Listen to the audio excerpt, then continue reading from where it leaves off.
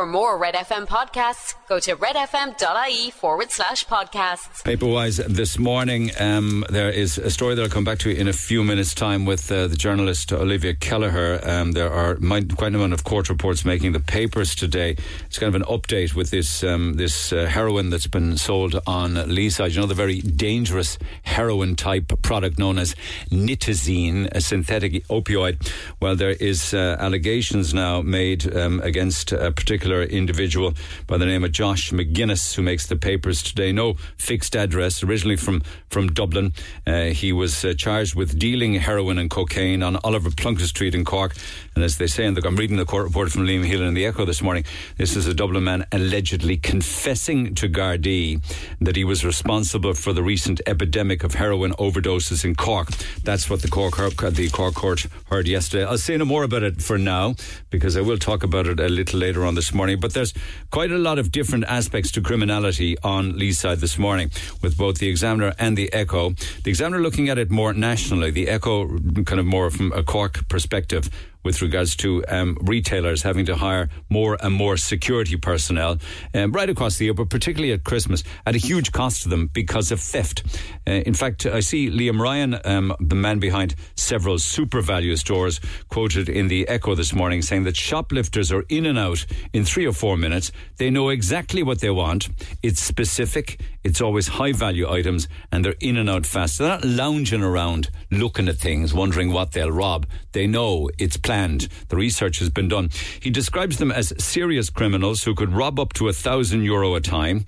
He said that expensive spirits are among the most common items taken, and that he has no doubt that they're stealing to sell them on cheaply. So that's a front and inside page story in the Echo today with regards to sophisticated crime. And then there is the saddest of all stories at Christmas time, of course, kids that are sending letters to Santa hoping that their Christmas gifts will be delivered under the tree. And of course, the parents of those children are struggling and continuing to struggle. It's a story that evolves around the volunteers and the staff at Cork Penny Dinners. Katrina Toomey talks to the Echo on a mission to ensure that every letter to Santa gets answered after the heart-breaking requests that are coming across at Cork Penny Dinners from children across the city. And it just seems as if Penny Dinners gets busier and busier as every year passes, and it's absolutely bizarre that things get worse and worse. When you see headlines in the papers, like the front of, may give you an example this morning, say like for instance the front of this morning's Mail, where they say we have a war chest of cash. A war chest. 2.5 billion could and probably will be spent next year on flood relief schemes, roads, cycleways, footpaths, hospitals, schools, all paid for with this windfall of tax that was never expected but was delivered up by the businesses in Ireland. 2.5 billion. It makes absolutely no sense to me, and I understand all of these projects are probably important, but nothing is more important than children and families and poverty and homelessness and homes and health. Surely be to God. Or am I missing something somewhere? Your thoughts are welcome on that. Text 0868 104 106. And don't talk to me about that 2.5 billion. For 17 years, Sally Hanlon has been running the Cork-based Victim of Crime Service. They have to shut because funding has been cut. They've been caught up in this quagmire of paperwork and bureaucracy and box ticking, like many other companies do. Go and ask a creche or a play school or and I suppose to some extent it's kind of needed. I understand that. Go ask maybe a nursing home or those caring for the elderly. It's important that we have rules and regulations, but the amount of paperwork that people are drowning under. Anyway, by all accounts, Support After Crime will close its doors after 17 years in January. It's a story making the Examiner this morning. I will come back to it this morning and talk with Sally Hanlon. God knows I've spoken to her on many occasions, and each and every one of those 17 years of the work that they did. They have 2 full-time staff, but they have lots and lots of volunteers. So that's very, very sad, isn't it? Particularly at a time. I know that everybody can make a plea for funding, but God knows you think that victims of crime would be right up there with regards to how can we help you? How much do you need? Can we help with your funding? but it's not that way.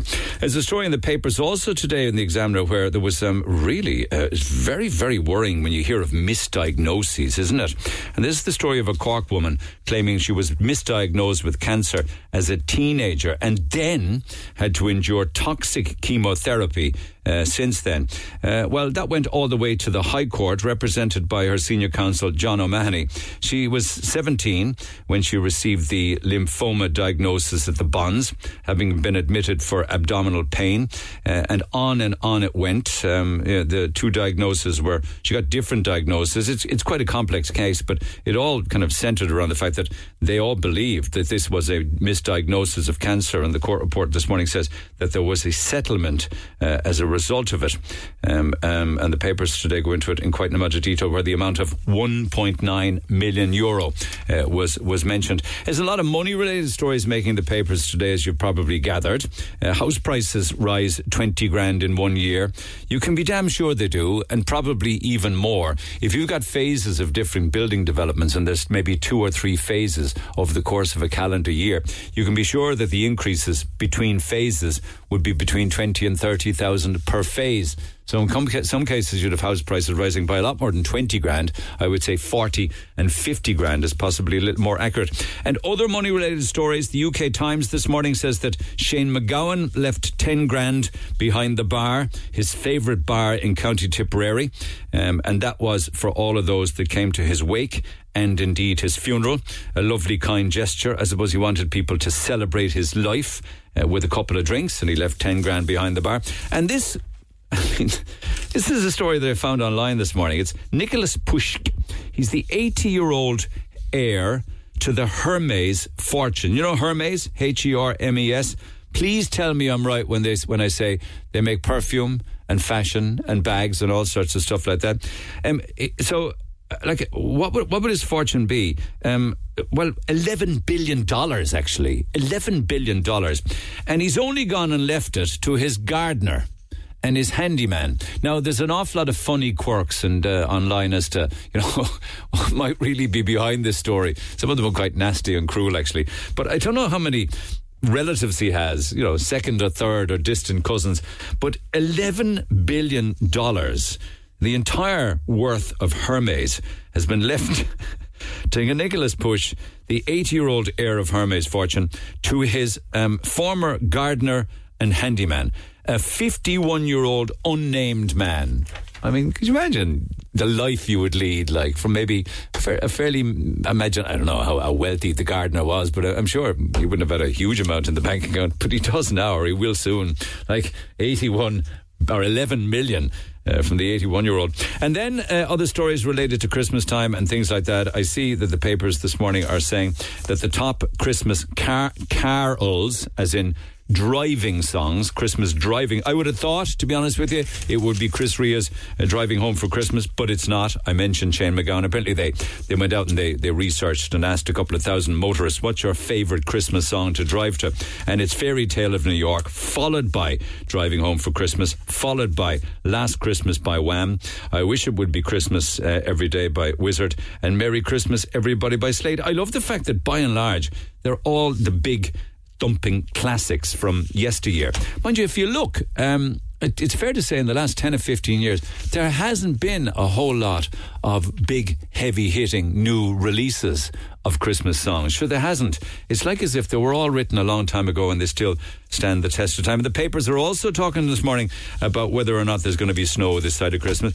If I were to say that there won't, there probably will. And if I say that there will, there probably won't. But the other story is that real Christmas trees are the top trend this year, which I find quite bizarre, because I was talking to the lads out in Hanley's at the Kinsale Road roundabout when I was picking up my own tree last week, and the lads were telling me that they've noticed they will sell on a daily basis about 100 trees a day apparently, but one of the things that's flying off the shelves is the maquia trees of all sorts of colours and shapes. You can get red ones and white ones and green ones and black ones, but one of the lads was saying what people have discovered is that if you're buying a real Christmas tree and it's costing you 50 or 60 euro, whatever the case may be, that's every year, whereas if you buy a maquia one and you spend spend maybe €150 on it or €200. You have it for many, many years. But it's just not the same thing, isn't it? It's just not the same at all. But anyway, apparently papers say there's a move towards real Christmas trees. My understanding from those that are selling them is that the maquillage ones are flying out the door. There's an interesting take on Christmas dinner making the Sun today. It's this mother in the UK, Katie Fox. She's been on social media testing a controversial idea where everything for the Christmas dinner would go on a kebab skewer. Whatever you have in yourself, I wouldn't be interested in it. I never understand the logic of serving stuff on skewers, because all you end up doing, well, it's fine maybe to cook them on skewers, because all you got to do is drag them off the skewer before you can eat them. But how would you fancy big lump of turkey, couple of roast spuds, few Brussels sprouts, some way of getting the stuffing onto a kebab stick? Then I assume then a bit of ham would be stuck on it. Oh, yeah. And then you would dollop the gravy all over the kebab stick. I was going to say, how are you going to put the gravy on there? Lad, as they'd say in y'all. Lad. You wouldn't be want to wearing good clobber sitting down to that at Christmas Day, because you'd be destroyed trying to eat it. Yeah, but sure, you'd probably be destroyed already from the soup that you'd had for the starter, so let's not worry about that side of it. I kind of like it. I think it's kind of a quirky way to... No, down with all that modern stuff. Yeah, down with modern life. Modern life is rubbish. Throw it up on a plate and make sure the plate is warmed. Or send it back. I kind of like... I have to say, though, like, you eat it the nice, boring, traditional, sensible way. Boring. I love it. Traditional, sensible. No way. Efficient way on Christmas Day, and then you just throw caution to the wind on Stephen's Day and stick everything on a skewer. Go and do it then. Go and do it. So I'm not in charge of Christmas Go dinner. and do it. I'm not going to turn around to Mary Galvin and tell her how to cook her own Christmas dinner. Are you joking me? All right, okay. The woman knows exactly what she's doing. She doesn't need any advice from me. Okay, one last one this morning apparently. Is it any wonder that Santa Claus is actually able to drive or steer the reindeers and the sleigh at Christmas time? When you look at the amount of alcohol that the man is consuming, the Sun is saying that he has 2 million alcoholic drinks on the big night alone. 2 million drinks. And I was thinking the people are leaving out milk. Is he lactose intolerant? I don't know what's wrong with maybe. that. But whiskey apparently is Santa Claus's most popular beverage, and he sinks 511,000 whiskies on the one night, and he gets through 436 bottles or cans of beer, nearly 290,000 sherries, and 220,000 glasses of wine, and 216,000 brandies. Jesus. Sounds like a night out for Shane McGowan, doesn't it? Well, I mean, in fairness, like, even Shane McGowan wouldn't be able to down that much in a night, in fairness to him. But like these are the drinks that people are actually leaving these drinks out. Yeah. I don't think Santi drinks all of them, though. I mean, he might have. He might have a sip, but I don't know. But how many carrots then does Rudolph actually consume? Yeah, the reindeers. My suspicion is that Santi takes them with him. Do you know, he has like a little bottle to take him with him. You're losing your mind. I think he's going back to the North Pole. He decants the whiskey into a bottle. Yeah, keeps him going for the rest of the year. Yeah, Santi drinks it. He drinks it in the house, inside in the front room. He might have a bit of it, like, but I feel like Santi takes some of it home for the rest of the day. Definitely Rudolph. I mean, can you imagine Rudolph's fitness plan if he had that many carrots in one night? How is he supposed to? I know you're burning off calories there. Seriously, a reindeer nappy, I tell you that for sure. Anyway, your thoughts are welcome. Text 0868 104 106. And I see also, can I just mention, I'll come back to it a little later on this morning, that the bar staff on Leeside have issued their guidelines to drinkers going up to Christmas as to how they should behave when they enter a bar and when they approach the bar counter. Yorick has sent me a fantastic PDF of the list of rules when you're approaching the bar. I'll give you one or two of them for now and more a little later on. So to all of you that are heading into the pubs over the Christmas period, this is on behalf of all of those that are serving you. Please remember to order your drinks one at a time, as we like to run backwards and forwards all of the time to keep fit. Another one, when ordering a round of drinks, please ensure that you do not know what you want when you arrive at the bar, as we like to stand and wait while you nip backwards and forwards or shout across the room to find out. That's just two. There's lots more. Talk to Neil Prendeville now. 0818 104 106. Cork's Red FM. We're talking earlier this week about nitazene, a potent and dangerous synthetic opioid, and it is causing overdoses, particularly in major, drug markets, the likes of Dublin and here in Cork. There's been 13 overdoses reported now by the HSE only in a matter of days from this product. This is a chemically created product. It is not from the poppy. And unfortunately, it is numerous times stronger. Some say 50, some say 80, some say even more than morphine or indeed heroin. I mentioned that because we talked about it in detail earlier in the week, but a Dublin man has allegedly confessed to the Gardaí that he is responsible for the recent epidemic of heroin overdoses in Cork. Now, he hasn't pleaded, but was before the court yesterday, and that's where Olivia Cllr, the journalist, was reporting from many of the papers this morning. Olivia, good morning. Good morning, Neil. How are you? Thanks for taking the call. What can you tell us about yesterday? Yesterday, a man called Josh McGuinness, he's a 30-year-old father of three, appeared before the district court. He's originally from Raheny in Dublin. He was charged with being in possession of cocaine and heroin for his own use and for sale and supply. Now, Detective Garda Derry O'Brien said that Mr. McGuinness was stopped on Oliver Plunkett Street on Tuesday morning. He was searched and he was found to be in possession of heroin with a street value of €2,000 and crack cocaine worth €1,000. He was detained in the Bridewell Garda station, and Detective Garda Derry O'Brien said Mr. McGuinness made certain disclosures when he was being held for questioning in the Bridewell. He said Mr. McGuinness made admissions in relation to knowing that deals being sold were to blame for the recent epidemic of overdoses in Cork City of the past week. He said when he rested, charged and cautioned McGuinness, he made no reply. And then he also told Judge Mary Dorgan that McGuinness was caught red-handed and that the drugs were broken down into bags for dealing. Now, I suppose, as you say, it's important to say that he hasn't pleaded guilty to anything, that these are, that it's alleged that he made this confession. So at this stage, it's only that he's been charged. And the court also heard, Neil, that he has a severe crack cocaine habit of his own. So he's allegedly spending about €600 a day on drugs himself. I found that figure bizarre last night when I was reading it. That's like over $4,000. That's over $4,000 a week. Yeah, so and the Detective Garda O'Brien said that he often uses 15 to 20 deals of the drug at a cost of €600 a day. There was an application for bail, I think, was there? There was an application for bail, but unsurprisingly, Gardaí objected to bail, I suppose, arising out of the seriousness of the charge. And Detective Garda O'Brien also said they were concerned about the possibility of the accused reoffending. And he also stressed that Gardaí were objecting to bail on the grounds of public safety. He said his concern was that if McGuinness was granted bail, he'd go back to selling suspect bags of heroin.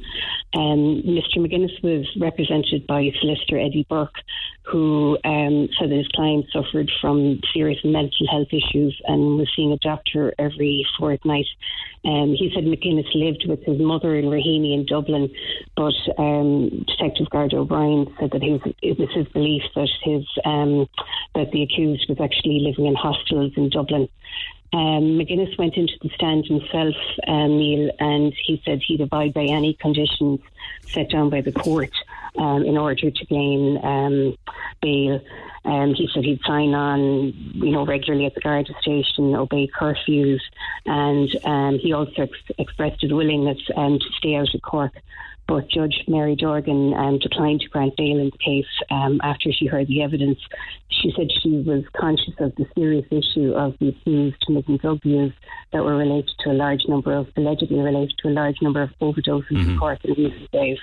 So he's remanded in custody to appear before the court again on December 20th next. The cocaine was alleged to be crack cocaine, I believe, 34 individual small deals of crack cocaine and 21 deals of heroin. I wonder at the same time, you probably wouldn't even know the answer. I imagine they'd be sent for testing anyway, won't they, the drugs? You would assume that they'd be sent for testing to Forensic Science Ireland just to determine what were in the packages. And so, as you say, at the moment, it's looking like crack cocaine, but I would imagine testing would establish further what's in the packages. Okay, well, let the courts take their course. Back in court again on December 20th. Thank you so much for the update, Olivia. If I don't talk to you this side of Christmas, happy Christmas to you, and too. all Best your family. To Take care of yourself. Bye-bye. All the best, Olivia Cllr. So we'll leave that one there because the courts need to take their course. Quite a lot of texts and comments from yesterday's programme on lots of different topics. A few actually with regards to buses and issues around buses. People were praising the West Cork Connect service yesterday. Got another one in. The West Cork Connect is a fantastic service. There are young people here who couldn't afford to rent in the city for college. Instead, they put on an extra bus going from Skibbereen at 6:15 in the morning so they could make the lectures in Cork. For us, it's like winning the lotto down here for us, West Cork Connect, and it has made such a difference and made our lives so much easier. I was sick and had to travel for appointments, and the driver, always pleasant, telling me to sit up the front and to let him know if I wasn't feeling well. I just love that. It's a great service connecting all of us down here in West Cork. God bless them, says Anna. And I imagine that Damien Long, the owner of West Cork Connect, will be very happy to hear that. Remember, most of the drivers at West Cork Connect came from Bus Éireann. Plus, they don't have to put up with unruly customers. I'm driving a bus now, so I can't come on, says John, as a bus driver for Bus Éireann, putting up with unruly customers. Mary says, I hope those bus drivers never change career and go into nursing. Listen, there's only a few of them that are cranky, all right? And unfortunately, we often hear the squeaky wheel. But Mary says, I hope they don't change careers and go into nursing. There are some days when you'd be lucky to have a cup of tea in a 12-hour shift, says Mary. Never mind wondering about your lunch break. Just listening to conversations about buses on Leaside. I recently was admitted to the A&D and the CUH. I was awake all night waiting to be seen. I was there all the following day, still with no sleep. I had to get medical intervention and was left out that evening. I live over an hour and a half from the city, down west. Went across to Wilton to catch a bus home. I only had my card on my phone, no cash. Bus Éireann bus pulled in. I explained my story and that I could only tap, but that I could get cash at the other side from a family member who would collect me from the bus. Driver said, no, cash only. He closed the door, left me standing there, seriously ill, trying to get home. No sleep, shivering in the cold. Thankfully, an hour later, there was a West Cork Bus Connect, which was absolutely delighted to have me on board. Damien Long is doing super business for local clubs, etc., and the people of West Cork. I think that is a harrowing story, particularly if you told the Bus Éireann bus driver your scenario, like you told me, that you were in the A&E, were there all night, all the following day, got medical intervention, didn't sleep, were very sick and trying to get home, and the driver still said no, cash only, and closed the door and drove off. I think that's awful. I hope something will be learned from reading out these texts about just being kind to people. Yesterday we spoke of Roy Keane and him saying that Christmas presents are only for Santi and the kids, and he doesn't give any Christmas presents to grown-ups. It looks like Roy Keane will never give the postman or the postwoman or the bin collectors any Christmas presents either, will he? Because it's their job, which is what he said about Dynamo, actually, when Dynamo turned the burnt piece of paper into an ice cube on television, and Keane says it's his job. But you can tell that Keane is just acting the gowl. He's just having a laugh. I have 5 grown-up kids plus their partners. That's 10 adults. They all have children. I'm a pensioner. I usually give them a gift for the whole family. This year, they will all get an eco-filter 5-litre water system, which allows them to have clean, filtered water without changing the filter for 3 years. The Brita filters are a tenner for one. It's €120 a year. Costly, isn't it? Yes, it is for a pensioner. I get all my grandchildren their Christmas pyjamas and their slippers. As for myself, I ask them for IKEA vouchers. They all work so hard for their few bob. They have huge rent and mortgages. So for me, practicality is important. It's not what's around the tree, Neil. It's who's around the tree. So thank you for those texts. Keep them coming. Text 0868 104 106. Back to the calls after the break. Hold on there. More to come. Get it off your chest. Text the Neil Prendeville Show now. 086 8104 106. Red FM. Text 0868 104 106. Back to the phone lines we go. Martin Leahy lives down in West Cork. He is the singer-songwriter and community activist. activist and is a bit annoyed, I think, with particularly his own West Cork TD for accepting a lunch at the US Embassy in Dublin. Martin, good morning. Good morning, Neil. How are you? What's the story behind this? Is it an annual Christmas lunch? What happens? Yeah, it's an annual Christmas dinner. The US ambassador up in Dublin. So this year it was boycotted by most TDs, really. No Sinn Féin TDs there, no Labour TDs, no Social Democrats, no PVP. I think there was about 6 or 7 TDs. They showed up to it. Okay. The other ones, they boycotted it like they were invited, were they, and said no, the likes of Sinn Féin or Labour? That's what I believe, yeah. Okay. Yeah. So, yeah, it felt very... it felt like a kick in the guts to all the people who were out protesting every week about the situation in Palestine, for the local TD Michael Collins to go there. And I suppose we all know the details of the UN motion for a ceasefire last week and the USA blocking it. So we're talking about a ceasefire here to just... It's not even, you can't bring back the people that are killed. You can't undo the destruction. It's just a call for it to stop. And they blocked that. And at the same time, Joe Biden has called for 14 billion. He's asked Congress for 14 billion, especially specifically for military aid for Israel.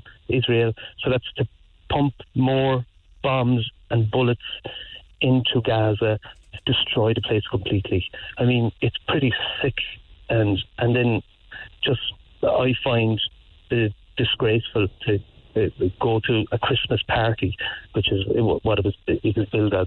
It was titled "Joys of the Season," and Breed Smith put up a live video there the other night where she said that normally it's titled "Peace at Christmas Time."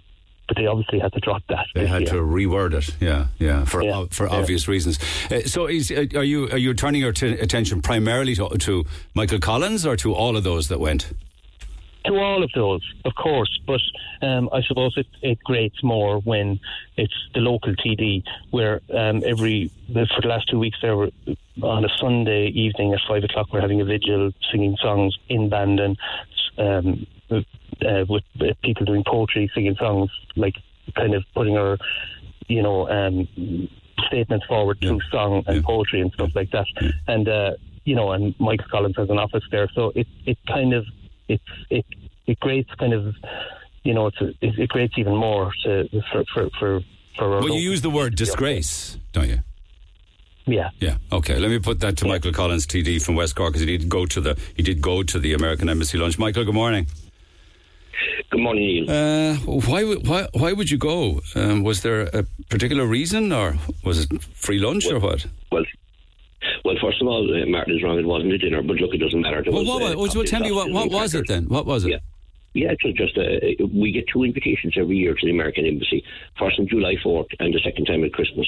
I wasn't able to make the July 4th, unfortunately, because it's hugely important for me as a politician to attend the American Embassy and meet the American ambassador. Regardless of what Martin feels, that's what I will do as an elected representative of the people of West Cork and as a party leader of Independent Ireland. Why is it important? Why do you have a duty to do that? Why is it important? Well, we can shut the doors if the politicians that are out there want to shut doors. That's fine. That's their belief. The people who are profit, the Social Democrats, Labour, are shouting about expelling the ambassador into Ireland, the Israeli ambassador into Ireland. They're shouting about the American government. Remember one thing, Neil. We have 950 American companies in Ireland with 376,000 top jobs in this country. So it gives me an opportunity, yes, to speak about the Israeli Gaza and our annoyance and frustrations there and the horrid happenings there, because I've spoken about that several times now. But we're a neutral country. We must always remember that, and we can't be overstating our remarks. But it also gives me a chance to speak about those. And did you actually eyeball anybody when you were there about what's going on in Gaza, in Palestine? We spoke both to the ambassador and to officials. We got an opportunity. Well, what did you say? Lots of reasons. I believe that Ireland is a neutral country, and we should be working on neutrality and peace in the country between Israel and. No, but I mean, you just need to be specific. Cllr Cronin is the American ambassador to Ireland. Yes, I have to be careful too. I don't want to go to insult anybody. I'm not asking to insult him. I'm just asking you. You said you brought it up. Like, what did you say to her? I brought it up. I've asked her to do everything they can to create peace in that country. That's where we need to. We can shut every door. We saw what happened with Sinn Féin 20, 30 years ago, when nobody would be allowed, when they were never allowed to speak, and the wars continued and the troubles continued until channels broke down and they were allowed to speak, and we had to listen to what they had to say, and peace became it happened in this country. But there's also, as I said, there's huge tourism industry between Ireland and America, and we can't just close the door and not speak and stand outside and shout more. I believe in democracy. I believe in protest. I go to protest myself. But if an awful lot of Irish people, I would probably say that the vast majority of Irish people are horrified about what's happening in Palestine and in Gaza and to innocent civilians, that we shouldn't have this kind of cap-in-hand attitude with the Americans just because we have businesses here, or we'd be afraid that it would affect tourism. We should stand up and be brave and say how we feel. Well, the situation we have, Neil, is that Irish people are horrified, and any natural living person would be horrified as to what's going on. The Americans didn't start this war. It's a mass attack to Israel, and Israel now are attacking back in the Palestine and Gaza, and there's shocking atrocities going on there. But we can't close doors. And as I said, I was in there to speak about that briefly, because you only get a few minutes, but you get a lot of other chances with officials inside there. I have the concerns of 376,000 jobs in Apple, Pfizer, Stryker, Eli Lilly, Johnson & Johnson, Amazon, Dell Technology, McDonald's. I could go on forever. How many jobs are here? Good jobs. And if Martin had... my feeling is Martin his way, and I know Martin because he comes up every Thursday and sings a song about wanting a home outside the door. If we close the door with the Americans, and if they decide to move some of them jobs out of this country, I can tell you there'll be a hell of a lot more people standing outside the door playing music. Everyone should have a home. And that's what we're facing here. Martin, would you respond to that he's talking about 370,000 jobs here created by American companies, major tech, major pharma? We need to mind all of that. Yeah, he's been very disingenuous. Basically, he's kind of putting forward this idea that the only reason that the diplomatic channels are open now between the USA and Ireland is because himself and Matthew McGrath and a few more went up to a party. Listen, it was a party. This is not how government business is done. This is not how diplomacy is done. The days of the Galway Cllr are over. He's putting forward this idea that it was a diplomatic event. It wasn't. It was billed as a party. There was alcohol there. There was food there. It wasn't what he's putting forward. He's being disingenuous about what it was. Was it a party, Michael? I mean, how long did it go on for? And was there alcohol? There was, as far as I know, I was only there about an hour, maybe in 20 minutes. But there was beer, there was wine, there was Coca-Cola, 7-Up, teas and coffee. Yeah. And there was cocktail sausages and crackers. So, yes, you can say it was a gathering for Christmas, but it gave us an opportunity to speak on many issues. And I don't believe I didn't get a donation of any certain case. Martin is referring to a Galway Cllr there. That's a different situation completely. Absolutely. That's where you pay maybe €1,000 a seat. We paid nothing. But I certainly put the points on behalf of the people that are working for the companies that are here, and the tourism issue, and the peace issues.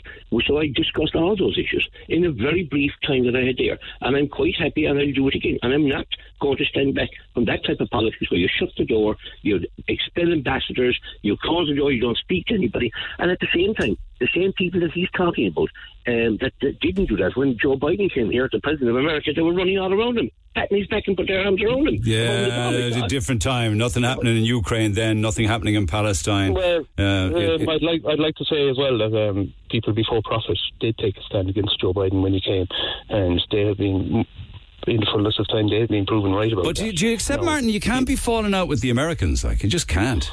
Yeah, but there is a time to take a stand. I mean, how much are you going to be bullied? He was saying that he was talking about neutrality and stuff like that. It wasn't a neutral move to go there.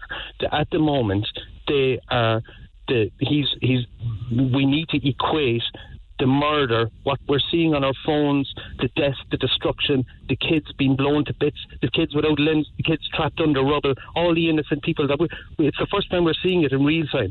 It's traumatising for everybody who's watching it.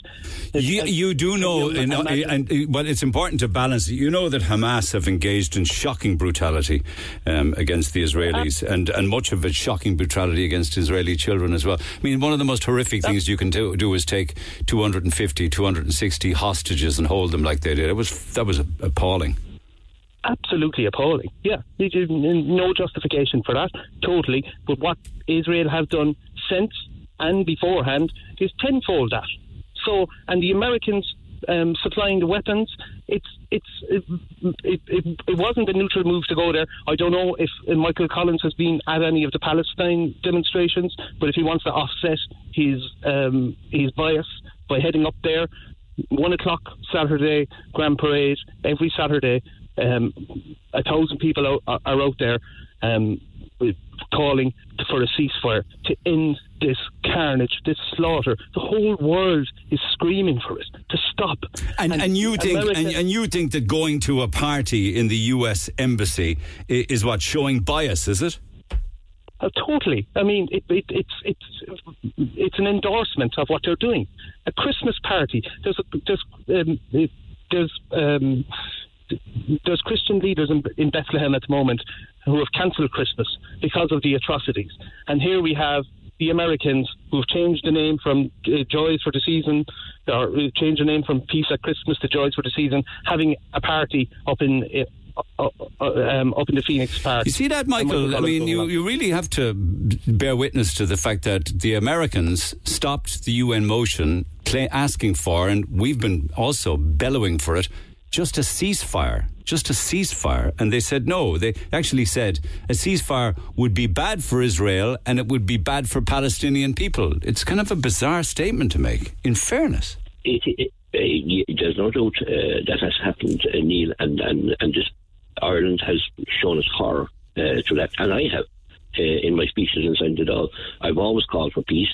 Also, President Biden has called for peace and said, look, at several of the social media feeds yesterday, that he's feeling that Israel are going a step too far. They certainly are.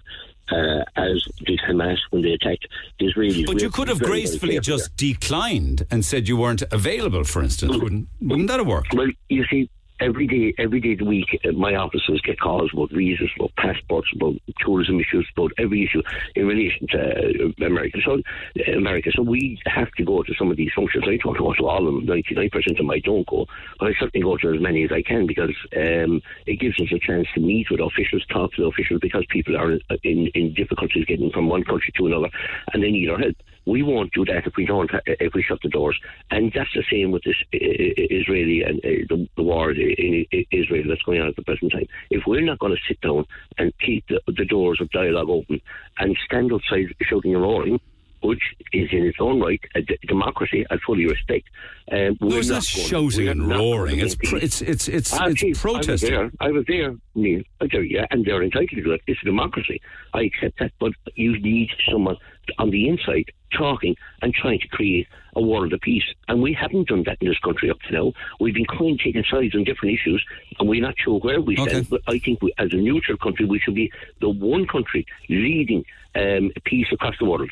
No, you say it was dominated by American jobs in tourism, and tech companies and pharma. That's what you say.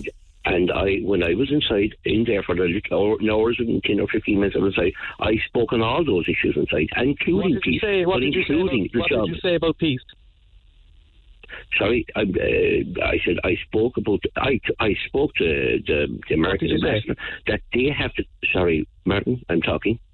I spoke to the American ambassador about the horrors that are going on across the world, and that they have a strong role in creating peace. That's the horrors going on across the world, or the horrers in Palestine? In Israel, in Palestine, of course, yeah. And how did she react to that? To creating peace.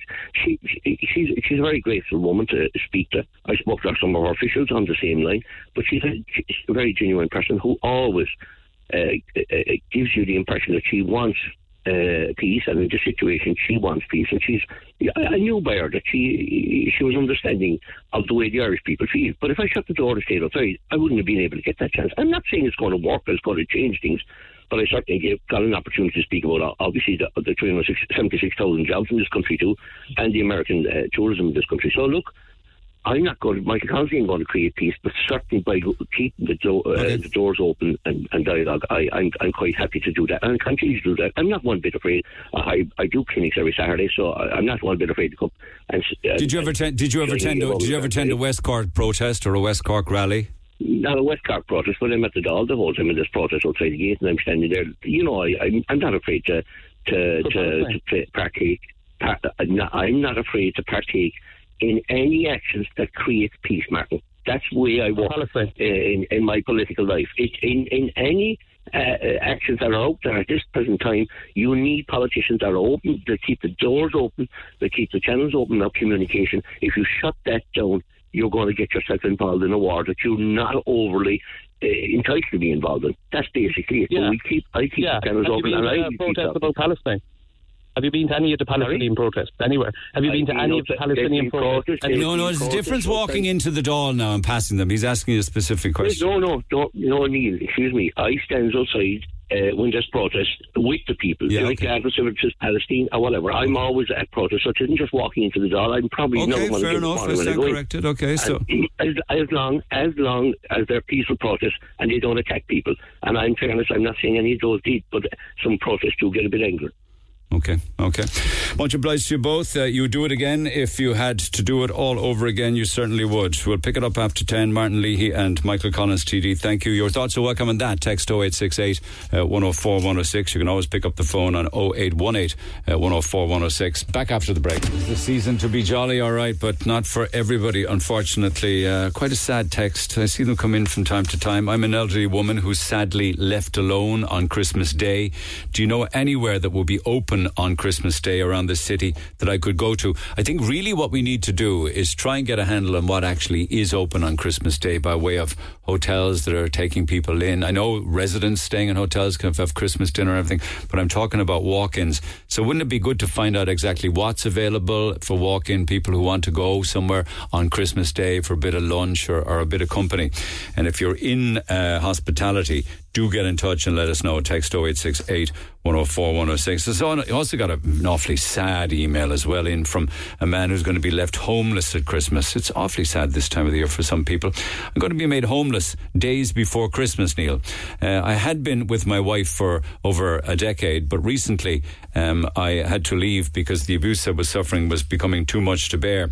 A few years after we got together, she slapped me a few times in the face after a night out. She was drunk and was saying I was flirting with a friend, which clearly wasn't true. She was always very controlling. If I spoke to anyone or went for a pint with my friends, I would always end up being in some kind of trouble when I got home.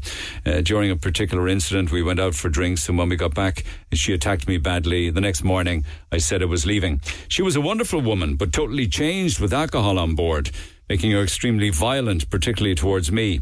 At the time, she begged me not to leave her. She said she'd never drink again, so I stayed with her. Fast forward, years later, very happy, married, beautiful kids. The last few years started drinking again, and once again the violence starts and gets worse and worse, including hitting me in front of children, and that I could never forgive. I plucked up the courage and ended up leaving full-time. Through the courts, judge said they didn't believe me. Look at the size of you compared to the size of your wife. I won't go into details within the home for fear of identifying anybody, but he will have to be out of the family home on Christmas Eve. And he says, I have nowhere to live for myself, but more importantly, when I get to see my children. I qualify for HAP, but I can't get a house and have nowhere for my children to stay or even open their Christmas presents with me on Christmas morning. So that's the backstory of spousal abuse, and bear in mind, we don't hear enough of it because people tend to stay very quiet about coercive control or violence in the home. But part of his plea, actually, or the story that he's sharing with me, is that if there are any landlords with an empty property that could give himself and his children somewhere to stay for 3 or 4 weeks over Christmas and into the new year until he's sorted, he says it would be the greatest Christmas present ever. And if you could help, Neil, I would be so grateful. So I put it out there by virtue of the power of radio, because you never know who might be listening and might be in a position to help this gentleman out. When we were chatting with him, he holds down a very good job, and we asked if somebody did wish to help you for a few weeks or whatever over Christmas, would you be able to provide references to back up your character and your, references to prove that you're a good guy and a reliable guy if somebody were to give a property or rent it for a month. And he said absolutely no problem whatsoever in doing that. So if anybody thinks they could help, do get in touch. Don't hold back. It could make a huge difference. Text 0868 104 106, and we'll come back to that if there's an update throughout the course of the morning. Meanwhile, just go back to it's not unrelated to my conversation with Michael Collins, the TD, from earlier on this morning, and indeed Martin Leahy. Again, it has to do with the issues involving the war, and it is a war because Hamas are part of creating war in the area. You can take sides if you wish, but of course there have been atrocities on both sides. But what's heartbreaking right now is the amount of deaths of Palestinians, particularly the elderly. I mean, I shouldn't say particularly, but I think you know what I mean when we're talking about young people and children and the elderly. And I'm told that the weather has turned shocking now in that particular region. So they're living with very cold temperatures and rain and bombings and, issues regarding health and lack of medicine, food and water supplies and things like that. So I was interested to see over the past couple of days that Liam Mullaney, who is Mayo Cafe, we spoke to him on the air some months ago, has decided to start showing and start sharing, I suppose, or using the Palestinian flag. I believe it is up at Mayo Cafe on the Quays. But just to get the backstory, the accurate story, I'm joined by Liam by phone. Liam, good morning. Good morning, Neil. And do you mind if I just start with the fact that you at one stage had the Palestinian flag on your car? Is that right, Liam? Yes, look, obviously I have a young child. He's just turning 2 now in January, and watching this from the outset as a father, as I'm sure anybody out there with children, the horrific scenes that we're seeing, against the people there, on both sides, of course, it's just catastrophic. And so I've been involved in the protests. I like to go to the bar to do what I can do. You feel very frustrated, particularly as a father, and helpless when you can empathise really with these people losing entire families, into all their kids gone. It's beyond the beyonds, right? So yes, I would do that, and yes, the little action of putting a flag on my car, it's, I suppose, just that because I do feel helpless. I think we're all helpless in this, except perhaps the politicians. So I was up at the Loch last week, Neil, and this is something, I suppose, around misinformation out there, and it's just about opinions, and it's about the polarisation that's going on in our society, and the fact that people cannot have an opinion, but they're being shouted at. There's no discussion anymore. I was up by the Loch. I was putting Arthur back into the car. I hear this man shouting at me. I look across the road, and he's screaming at me, "You've never been in the effing Middle East, and Hamas are terrorists, and you're supporting terrorism." And Hamas have their own flag. This is the flag of the Palestinian people. I have friends here in Cork who don't recognise that flag. They're still going to be my friends. That's their opinion. On a historical basis, all of this. But what is the fact is that the Palestinian people recognise that as their flag, as we do a tricolour. It's their emblem. It's the thing that they look to pray for hope. 75 years, their hope has just been eroded and eroded. So when your man started giving you abuse, did you respond to him? To be honest, look, I was in shock, Neil, and I stood back and I kept very quiet, because I was just going, where is this coming from? It's coming from a place of hatred, and where is that coming from? It's coming from our media, which I think as much as our politicians have to be responsible in all of this, our national broadcaster needs to be very responsible for this, because right from the outset, and we all know that the first thing to go in war, the first casualty of war, is the truth. And if you have an oppressing force, and if you have the force that Israel is showing coming at you, it's their game to use propaganda. Now, a lot of the stories that we saw, which obviously what Hamas did was horrendous, and as you said, taking prisoners like that, and children and old people, of course. Mm-hmm. Yeah. But there was a lot of those stories early days have been debunked. There's even an Israeli campaign now to question what went on at the festival. It's not always the truth, but people latch on to these things. They put everybody like this. Sorry, I don't want to overly labour any of the aspects that you're discussing, but I can't see how anybody could debunk what happened with regards to the Hamas rockets on the festival. We have seen the bodies. We've seen the bodies, but there's question marks being raised in relation to whether. And I'm not saying it, but there's question marks being raised in relation to crossfires, certain things happening. We don't know the full story. With all due respect to all those that lost loved ones in that festival, they did die. They were bombed.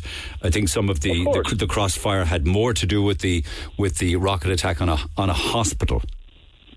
That whole thing, there's question marks over the Al-Shifa hospital now. Even the ex-Israeli Prime Minister came out and said this wasn't the command centre, that the command centre was somewhere else. My point about this is that information is, we need to not be so sure about the information all the time and then making these rash decisions. I'll always keep a question mark over things. Okay. I don't know. Okay. Have you put the flag up in Mayo? So what we decided to do, just in solidarity, particularly now at the moment, because it's got so bad. I mean, the equivalent of Cove has been blown off the planet. The amount, I think 25,000 tons of bombs that they've dropped in a month equates to 2 nuclear bombs, Neil. And their hopes. So it's just on a humanitarian level, beyond politics. This is human beings.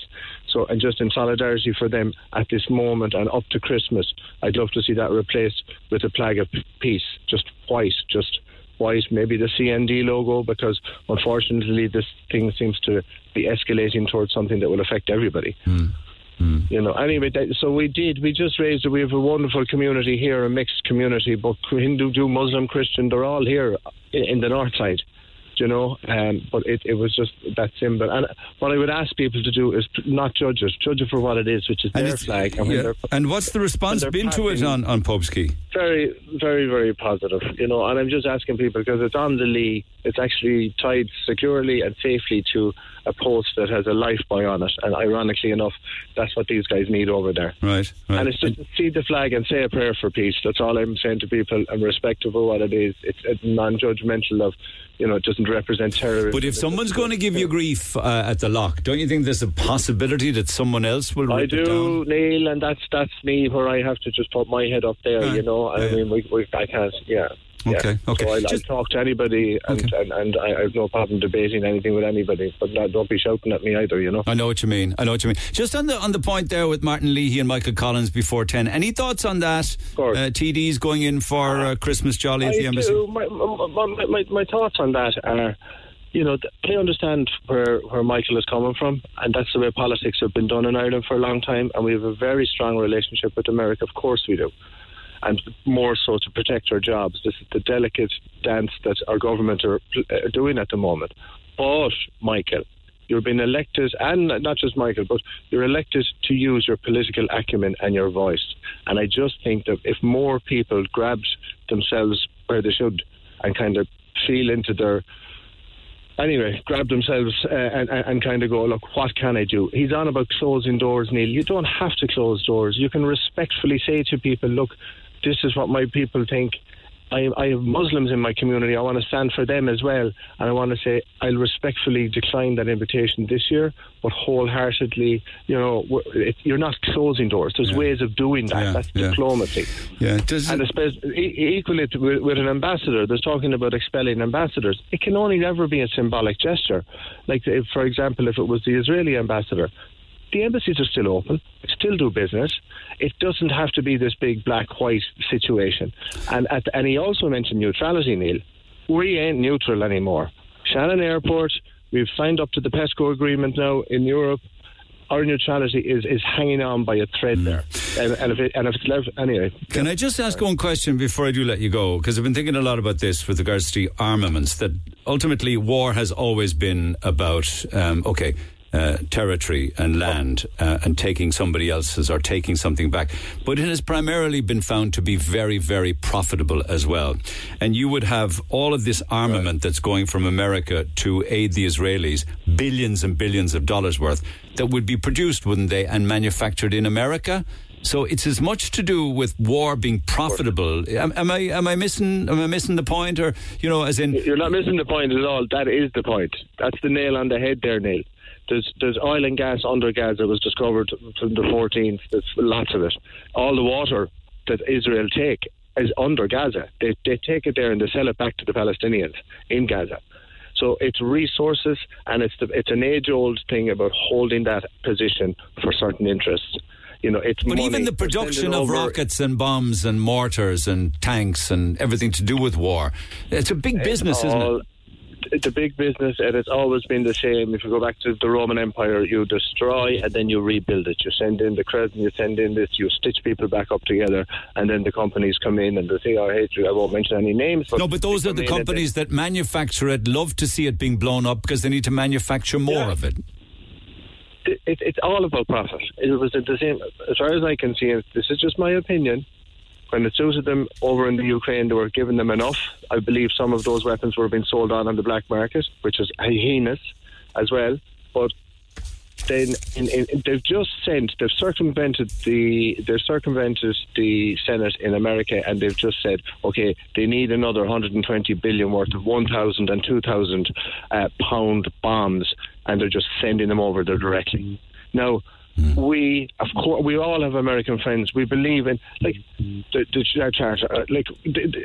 These people are throwing every law on the planet out the window. They've broken all the human rights charters. Phosphorus should never be used in civilian crowds. They're pouring it all over those people, burning the skins off children. This is the reality. And we need to use a stronger voice in Ireland. But look at the UK. They abstained from the vote. They abstained. Again, weapons manufacturers, the royalty there, making bombs. I mean, and they say that now in the Ukraine. There was almost a deal done. Zelensky was going to sign an agreement with Putin. Boris Johnson arrives on the ground over there. All of a sudden, they carte blanche. You don't worry now, Mr. Zelensky, we'll back you to the hilt. Tons and tons, 160, 180 billion worth of bombs left over there to blow people, and that's 500,000 people dead over there now. Okay. Okay. Bankers' wars and weapons manufacturers' wars, unfortunately. Okay. The Palestinian flag is on Pope's Quay. You've put it up, Liam Mullaney at Mayo Cafe. You're asking people to respect it. Thanks for taking the call. Appreciate it. Thanks, Neil, for your time. You're more than welcome. There's just a follow-up on American companies, of course, and amongst them VMware from our conversation yesterday with a loss of over 370 jobs. I just wanted to hold Councillor Derry Canty to account, if I may. He was on air with you yesterday morning. What he stated on the recent call was scaremongering. He stated that VMware doesn't want to be in Cork or Ireland. Nothing could be further from the truth. This is from an ex-VMware employee who says, Cork is the home of VMware's European operations and is crucial to its success, contributing to the local economy here since 2005. Broadcom acquired VMware because it's an extremely successful and profitable company, and these redundancies are because of duplicate roles in finance, sales, marketing, etc. across both companies. Many of those affected by the layoffs have been with the company for some time and will welcome the opportunity to leave with a significant payment. There are plenty of opportunities elsewhere for them. Regarding the local economy in Ballincollig, for the past 2 years since COVID, roughly 10% of VMware's employees have been in the office. 90% of them are working remotely anyway. With the Broadcom takeover of VMware, all staff will be back in the office full-time. This actually will provide a significant boost to the local shops and restaurants in Ballincollig. It boils my blood when politicians come on with their doom and gloom, and they are, as always, completely ill-informed. That's from an ex-VMware employee. Just another few on that. With Ireland's stance from the very start on the Israeli conflict with Hamas, which went against American and Israeli interests, there's always a possibility of job losses coming down the road as a consequence. Anthony says America's debt is scary and rising daily. We've been very dependent on corporate tax takes from American companies for many years. We are riding on a corporate tax rug that won't be flying so high. the name of being a wealthy country is hiding a lot of problems in America. And one other one, are there any unions in those plants that you're talking about? I wonder if unions would make a difference and if the staff were unionized. My son, when he worked for a multinational in Mahon Point, was told 1 hour before that they were to tell their team that everyone was being made redundant. Amputation without anaesthetic it was. And that's another example of a multinational just dropping the news out of the blue without any warning. Text 0868 104 106 back after the break. Get it off your chest. Call Neil Prendeville now on 0818 104 106. Red FM. Many texts coming in from the conversations this morning. I'll come back to them. I was mentioning people who are robbing shops, particularly at Christmas time, all year round, but it's a particularly bad problem at Christmas time. I was in my local shop the other evening and it was late. 3 young girls were on and there was no security. It was very dangerous and intimidating for our young staff to deal with issues like that. They should pay a few quid and put a security guard on all shops. Prevention is better than cure. Well, they are doing that. More and more businesses on Leaside now do have security on the door, something you'd never seen before. And then on criticising of course you can criticise the entire bus service, particularly if buses are being told and drivers are being told, drive past the stops even if there are people at them. Just drive on if you're behind schedule. I think that's bizarre. Stop with the sob stories, will you? We hear it every day on our buses. We have passengers who just walk past the driver without paying. We don't accept bank cards and drivers can't do anything about this. The problem with buses lately is that we don't even have the drivers in the buses. The buses we have shouldn't even be on the road. We ground them. And an hour later, it's back on the road anyway. We have buses with broken windscreens. We have broken CCTV screens for viewing upstairs. We've got broken seats where drivers have to sit for 5 hours at a time. And most of the time, we don't get up from the seat until we finish or go on a break. It's a rat race for all of the bus routes. In the last 18 months, Bus Éireann had a recruitment drive for more drivers. And they are only up 9 drivers, with drivers still continuing to leave Bus Éireann.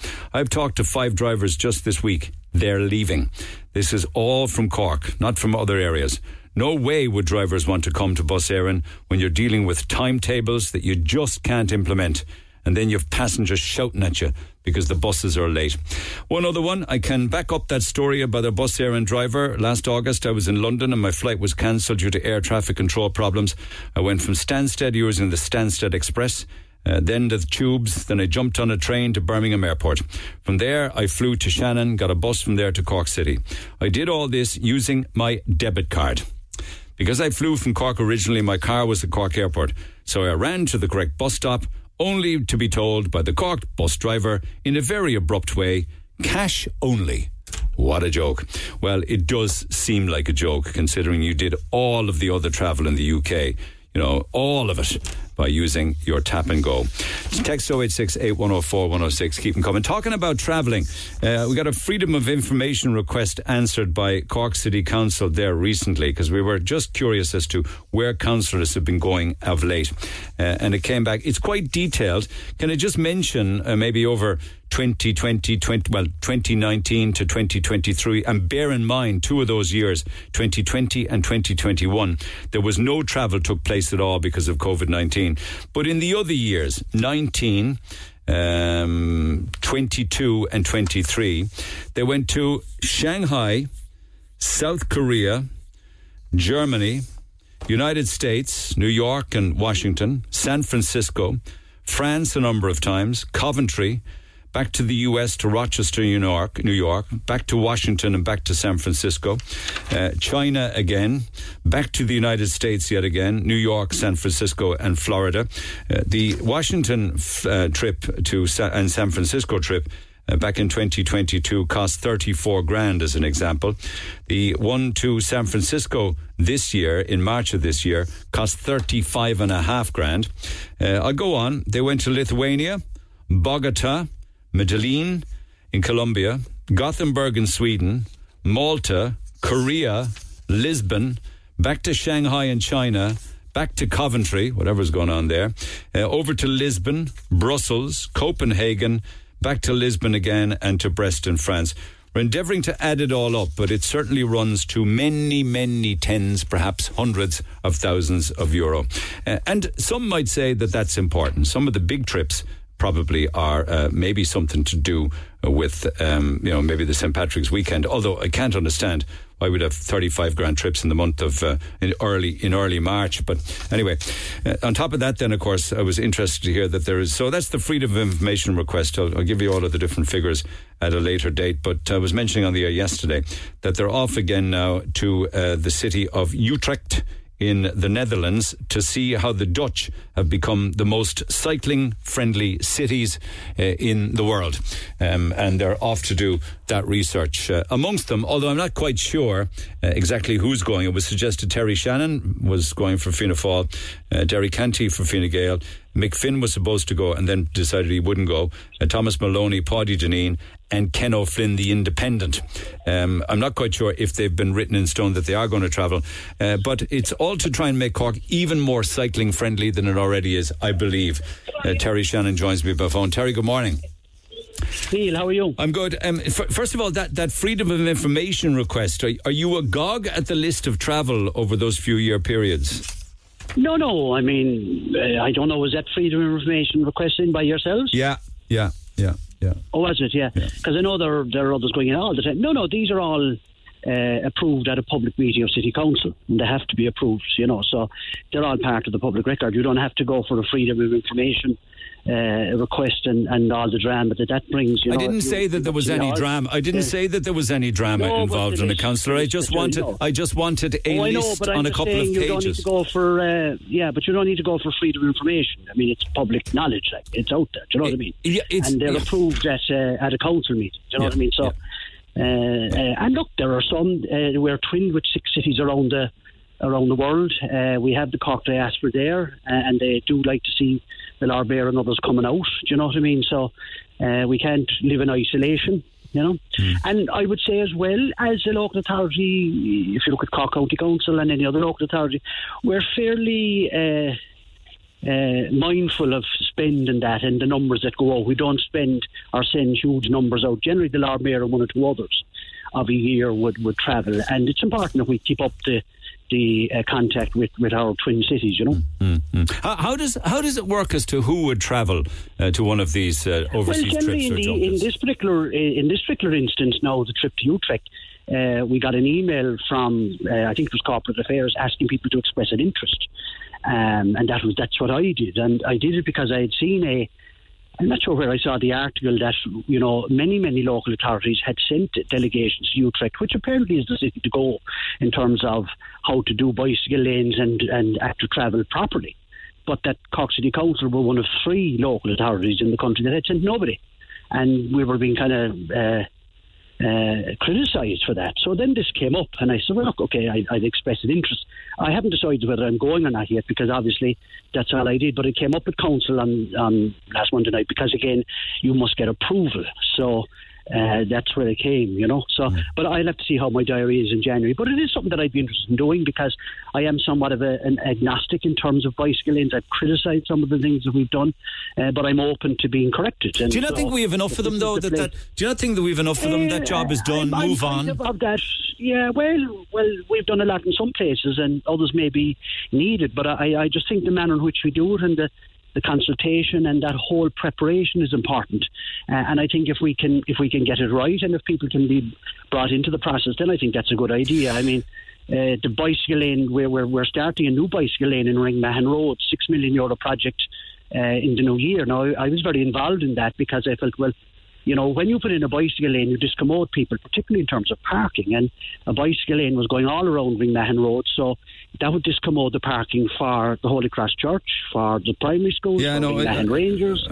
And so I engaged with City Council and the NTA, and they finally agreed now that they'll pay for an extra car park for the church. They're putting in a car park for Ringmahon Rangers. And I know that's local to the parish. I understand that. But do we have a statistic? Do we actually have a statistic as to how many average daily bike trips are actually done by Corkonians, as to whether this is actually even taken off? I think there are, yeah. But I suppose the point I'm making is the best way to introduce the bike. Do we know what the figure is? Do we know what the figure is? I don't. But I mean, I would see with my own eyes in many bicycle lanes that, there's tumbleweed, blown down. And how do you think that will be changed then, if nobody's using them and you're going off to think about how the Dutch can give us even more? You see, I think the notion is if you put them there, that people will use them. And I think we've got to make it safer for people to use them and give them confidence in using them. Now, not every street and every road can have a bicycle lane or a bus lane. And I certainly think what's happening in Torrytop Road isn't a good idea, where people park in front of their houses. And this applies to bus connects as well, where there were, people can park out. They have no front garden, and they park in front of their house, particularly elderly people. And with bus connects, some of these people are being discommoded, and that's not right. Yeah. So, you've got to, it's a shared public realm, and we've got to bring people along with us. And so if how they do without Utrecht is something of benefit, well, then maybe it's worth doing, Yeah, but we have a figure for Utrecht. Don't you find it's astonishing? 125,000 average daily bike trips, 60% of all of the trips are. But we don't have the figure for Cork. But it's probably Mickey Mouse. I don't have the figure. We do have the figure, and I remember hearing it at Rhodes SPC, so I don't have it to hand. But again, isn't that why maybe we should be out in Utrecht, because to see how they do it, how they manage it, how they audit it, and how they change it if it's not working. But it should, okay. But if we're spending all of this money and all of these trips to learn how to do things better, shouldn't it be parked for a while when there are other aspects of Cork living that need to be addressed much more seriously? Well, no, because like the city council is like a household. We have a budget. You don't throw all your money into one aspect of the budget. We have a budget for international travel. We have a budget for roads. We have a budget for housing. We have a budget for, the housing budget this year is €500 million. So, you have your budgets, and the issue for the budgets are to spend them and not to have money left over at the end of the year. And so that's capacity then to get on with it. Do you know what I mean? Oh, see, if you don't spend it, you lose it, is it? So you just have to come up with things. Is it a bit like the robot trees, kind of like it's going to surplus money? It's there it's there for next year. But if you have a budget, you no point in having a budget if you don't spend it. But the issue is capacity in terms of that. Do you know what I mean? But there are people who know the price of everything but the cost of nothing. We can't be isolationist in that sense, and we are a city with multinationals and the whole lot as well. But say, for instance, the Washington trip to Washington and San Francisco, 34,000. It's not up to you to have to defend them, but it should be for the chief executive to defend them. That seems like an awful lot of money for 6 officials, for 3 officials, and I think. Number of councillors that travelled, it doesn't actually say, but for 3 people, does that like 34 grand for 3? Do they fly? Do they fly first class? No, not at all. And even Neil, when I was Lord Mayor, we were in steerage like everybody else. Do you know what I mean? No, we're very. And look again. You see, there are, and council are very mindful. There are freedom of information requests coming in, so you're not going to be. It's not first class in champagne and your feet up on a lovely couch. So why would it cost 36,000 to send 6 people to San Francisco? You don't book in advance. Some of these trips mightn't be done in advance, and there are hotels and there are other costs to it. I'm sure you can get a breakdown of those costs. I'm not aware of them. I wasn't on that trip to Washington or to New York. I haven't been on one of those trips for quite a while. So.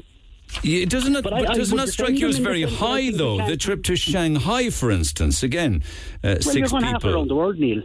26 and a half halfway around the world. So, but is it value? But is that value for money? Well, it is, Neil. I think certainly the China connection has been very valuable.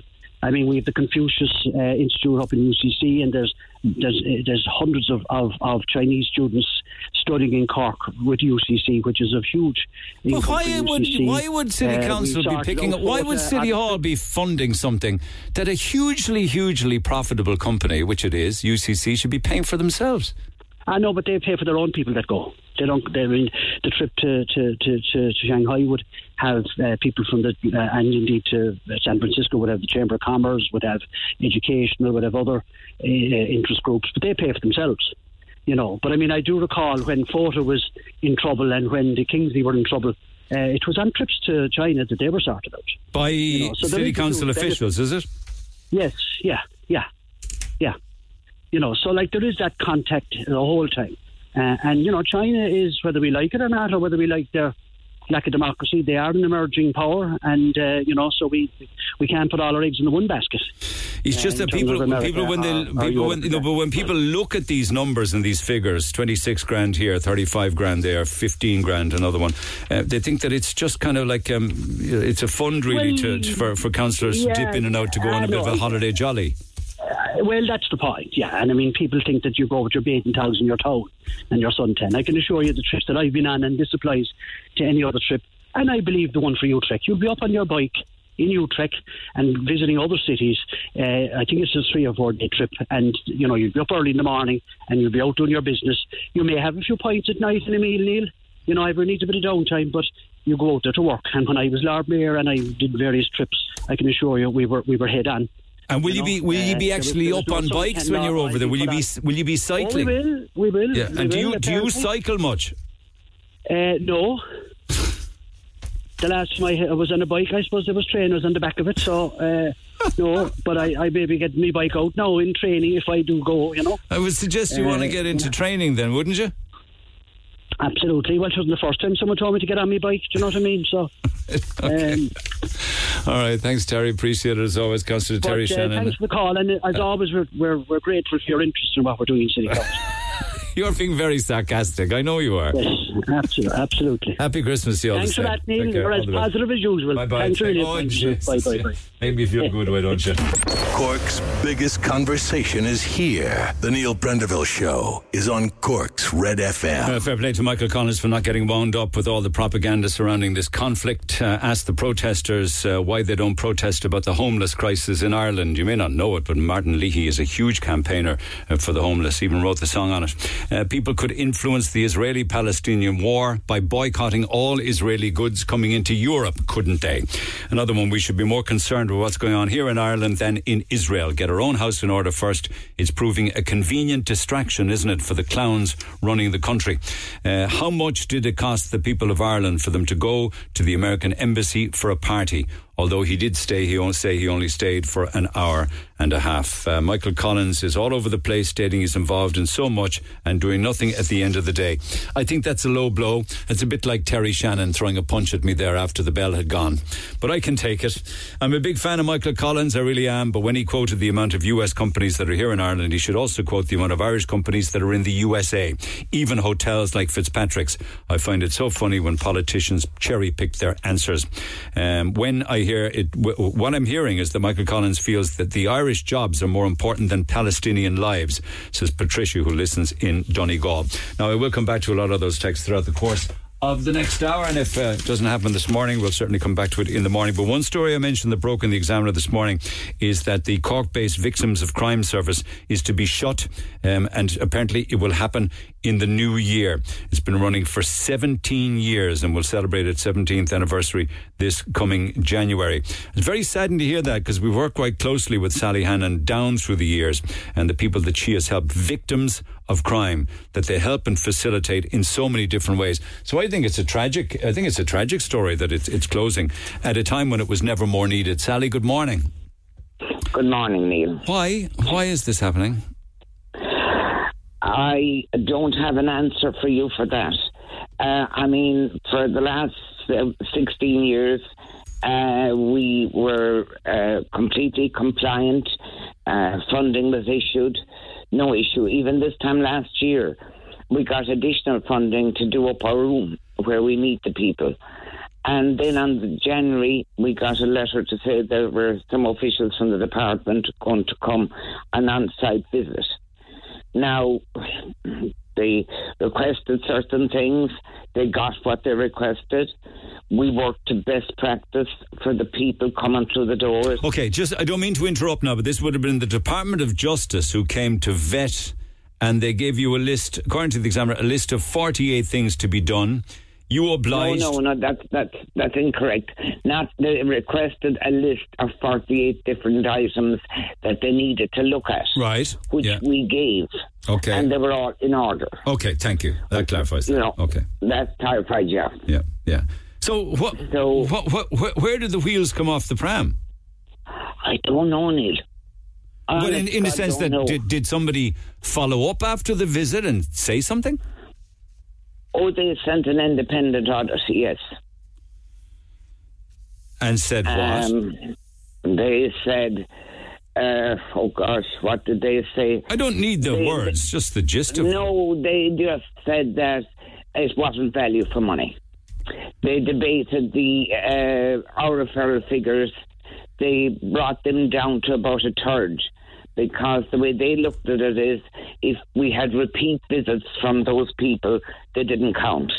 Which of course they count. Of course they count. In man hours and volunteer hours alone, they count. Yes. And like you have, I mean, in the recent past, we've had 2 people who've been waiting 5 years for their court case. So, you know, if they're seen once a month, they're seen, and the service was delivered to them. So you can't discount that. No, and you cannot run a service that would say to people in need of help, sorry, I can only see you once. No, you cannot. What is the funding annually? What is the funding? 165,000. And did you get an email or were phone calls saying we're withdrawing the funding? Yes, the directors would have got that, yes. They gave them no option other than to wind up. You must have been devastated when you heard that news.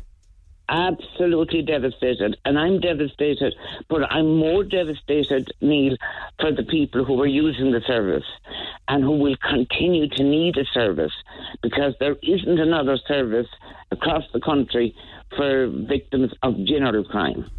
There's an excellent service there for sexual crime and domestic crime, which we would have dealt with also, but there's specific services there which are very good. But for the general crime, for the assaults, the burglaries, there's nothing now. Yeah, I was going to ask you to give us a flavour over the years of the types of crimes and the types of people who have come looking for help after being victims of various crimes. Oh, gosh. There's thousands of them. So, I mean, you have a variety of very serious crimes where people are left maimed, where people are afraid to go back into their homes after a burglary, where their lives have completely changed.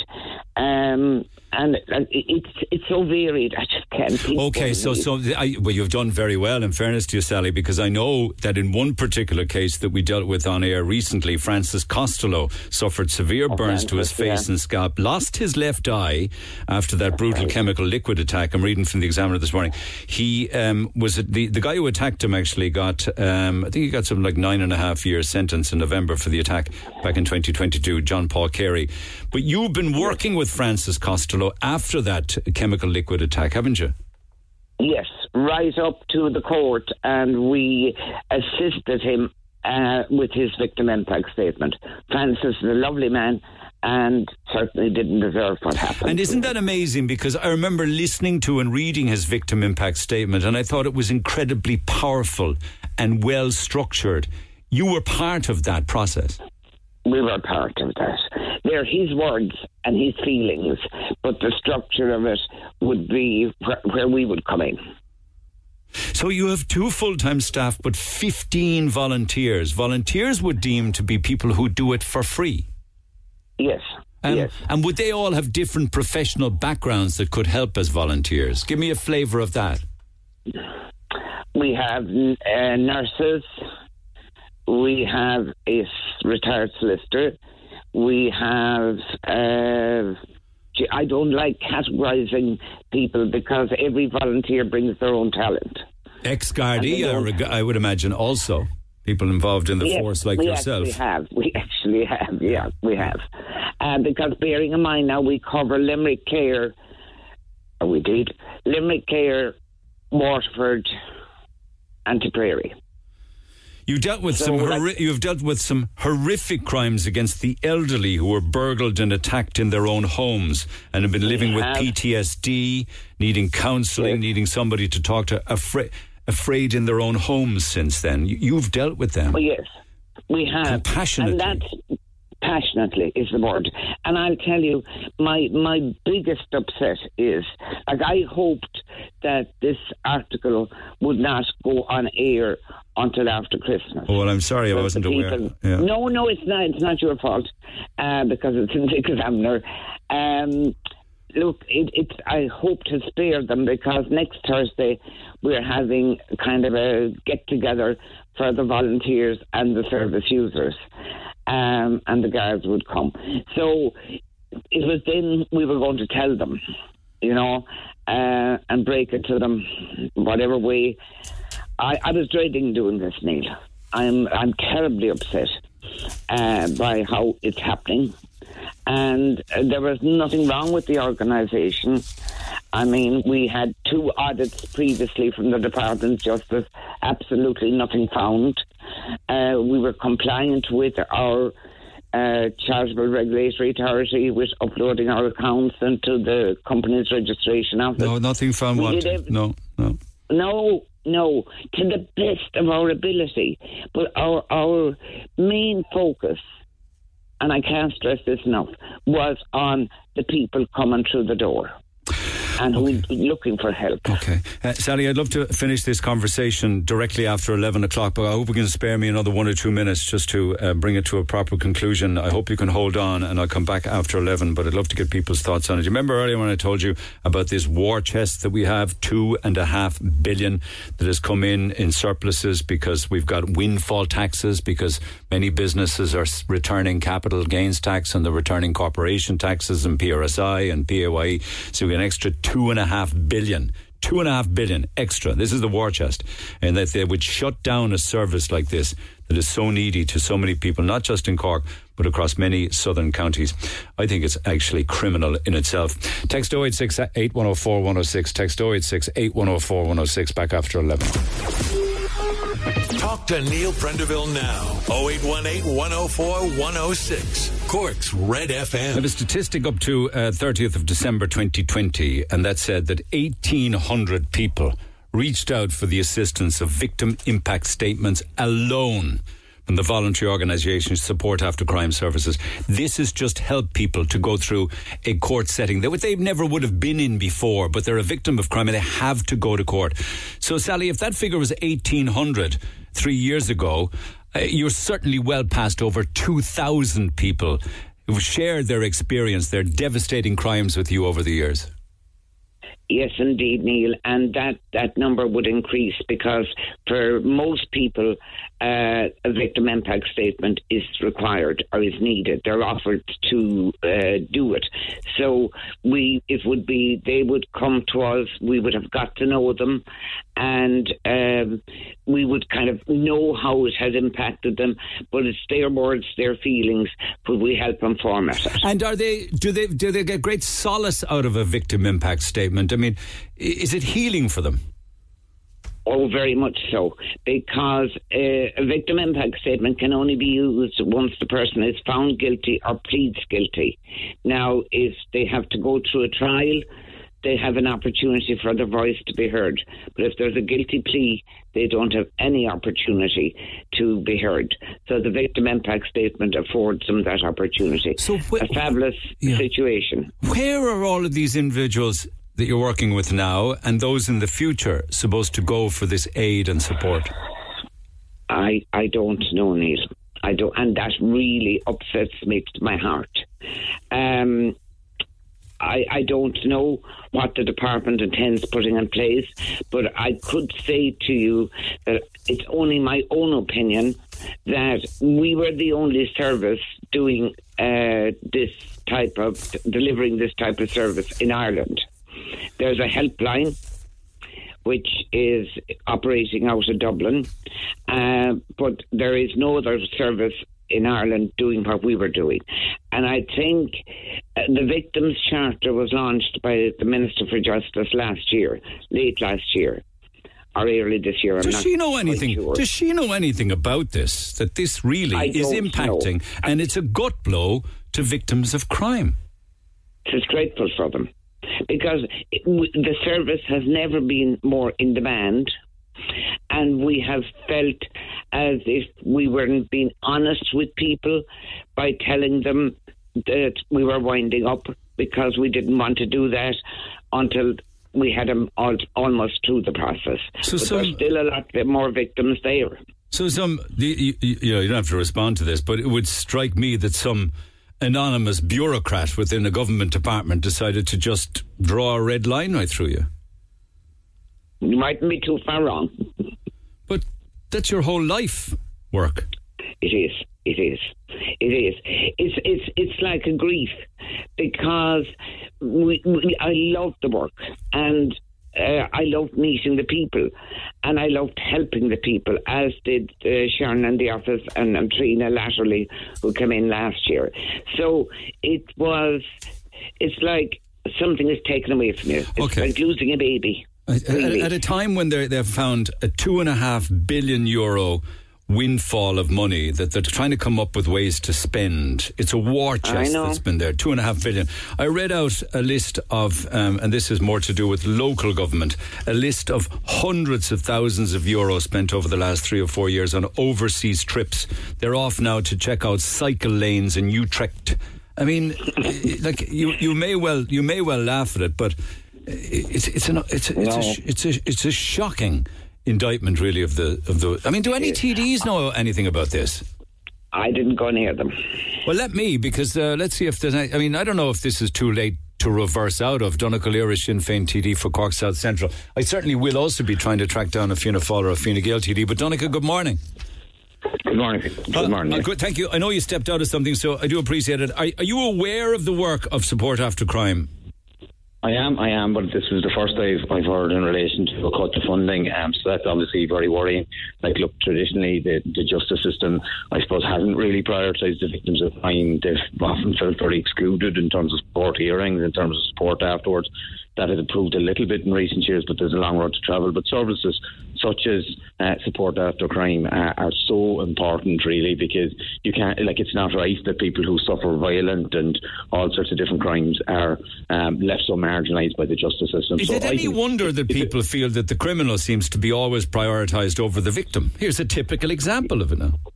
Yeah, no, I can definitely understand that. Look, I mean, as I say, traditionally the victim wasn't really the focus at all. I think an awful lot more work needs to be done to ensure that the victim is, I suppose, at the heart of everyone's intentions. Look, as I say, this is the first I've heard of this cut of funding. It's very, very worrying. I'm happy to pick it up afterwards and to see what assistance I can give, and to try and ask the department to try and provide a bit of space for the issues to be resolved, and to try and get a resolution here, because look, I know the service is providing very important services to an awful lot of people. There's an awful lot of people very grateful for their support in their time of need, in some of the hardest times of their life. So I think it's very important that the service keeps going. So I'll pick it up whatever way I can. I suppose the dial is finishing up today, but if I can get directly in contact with the Minister for Justice by whatever means I can, then I will do that. And would somebody like the Minister for Justice listen to an opposition TD, spokesman as you are? Would they listen? Occasionally, I would hope anyway. I suppose we've had our differences obviously in recent times, but I suppose you would hope that the Minister for Justice listens to reason and understands the importance of services like that, regardless of who's coming to them. Obviously, if people from the government can offer their assistance and support as well, that would be welcome. So, I would just hope that the department listens to the concerns that are there, recognises the importance of the service, and provides space and time for the issues to be resolved, and to ensure that the service is going. But I'm happy to pick it up afterwards. If you want to put us in contact, you can pass on my telephone number, Neil. I certainly will do that. Thank you, Donna Cllr, Sinn Féin TD. We're also endeavouring to track down Fianna Fáil and Fine Gael TDs on Lee's side, and that will happen. Would you be optimistic that if there's a political intervention in this, Sally, it could be reversed? I don't know, Neil. I suppose, to be honest with you now, I'm at retiring age. We've put down a very stressful year with this going on. One of our employees has procured employment, other employment. So I don't know. If it's not us, I hope something similar will be put in place for people, because it is a disgrace. If you think, there you mentioned in favour of the criminal, how much does it cost through free legal aid to take one offender through the court system, through appeals, through adjournments? I would love to know that figure. I would love to know it. I would. I'd love to know it too. And, like victims don't choose to be victims. They become victims by the choice of the offender. So it is very difficult to understand it, because I don't know. We're just devastated. I'm happy to kick some ass on this one, but if you're saying to me that your time has come and it will be a good time for you to step down, that's shining a kind of slightly different light on it. Help me with that, or maybe take some time to think it over, before people maybe try and see if they can reverse it. Right. I honestly, the last year has been hugely stressful. I'm not getting any younger. I am at retirement age and beyond it, actually. But nevertheless, it was my passion. And whatever happens, if it's not me, I'm sure somebody else will fill my shoes and be able to deliver a service as well. All I want is to ensure that there is a service that's going to be there for the people when they need it. It's awfully. I'm raging. Very sad. I'm just raging over it for such important work, and in the scheme of government funding, 155 grand. Don't get me wrong; it's a life-changing amount of money. But for the work that you do, it's a drop in the ocean. Well, you see, by dropping our numbers, which was done purposely, was to say we were not value for money. Let's see what our local Cork TDs have to say on the matter. I'm cognizant of the fact that you're saying this year has been very difficult on you and the staff. You personally, you're, as a fellow says, past retirement age, and you're thinking it would be nice for somebody else to take it over. I understand that, and perhaps we can endeavour to navigate through that aspect of it. But when do the doors actually close? The doors close on the 31st of January. Okay. And we have to dispose of all our office equipment, furniture, and anything we have in the office to another charity. So if there's another charity out there listening who could do with some top-notch furniture and equipment, we would be glad if they would avail of it. That's so sad. But I'd like also to take the opportunity, Neil, to thank you and all your media colleagues for creating the awareness and giving the acknowledgement to the service over the years. We've sent people your way, Sally, over the years. You have. And to the guards for the wonderful work they do with victims. And I think it's not until you become a victim that you realise the work the guards do. And to the court service and to all the other stakeholders who referred people to us and who we worked alongside. It has been a pleasure. But most of all, to those who used the service and confided in us and who we were in a position to give a little help to make a small change in their lives. Sounds to me as if you're saying your goodbyes this morning. Yes, it's with a saddened heart, Neil. All right, Sally. All right. Okay, let's see what the coming days and weeks bring. I don't know whether I'll get an opportunity to speak to you this side of Christmas. If not, I know the circumstances are difficult, but I hope you have a good Christmas nonetheless. Thank you, Neil, and you too. Thank you. Okay. Sally Hanlon from Cork-based Victims of Crime Services to shut their doors at the end of January. I don't know what kind of a country we live in anymore. I really and truly don't. I'll take a quick call, then take an ad break if you don't mind. I hope that we manage to get some government TDs involved in this conversation, because they'll be hanging their heads in shame.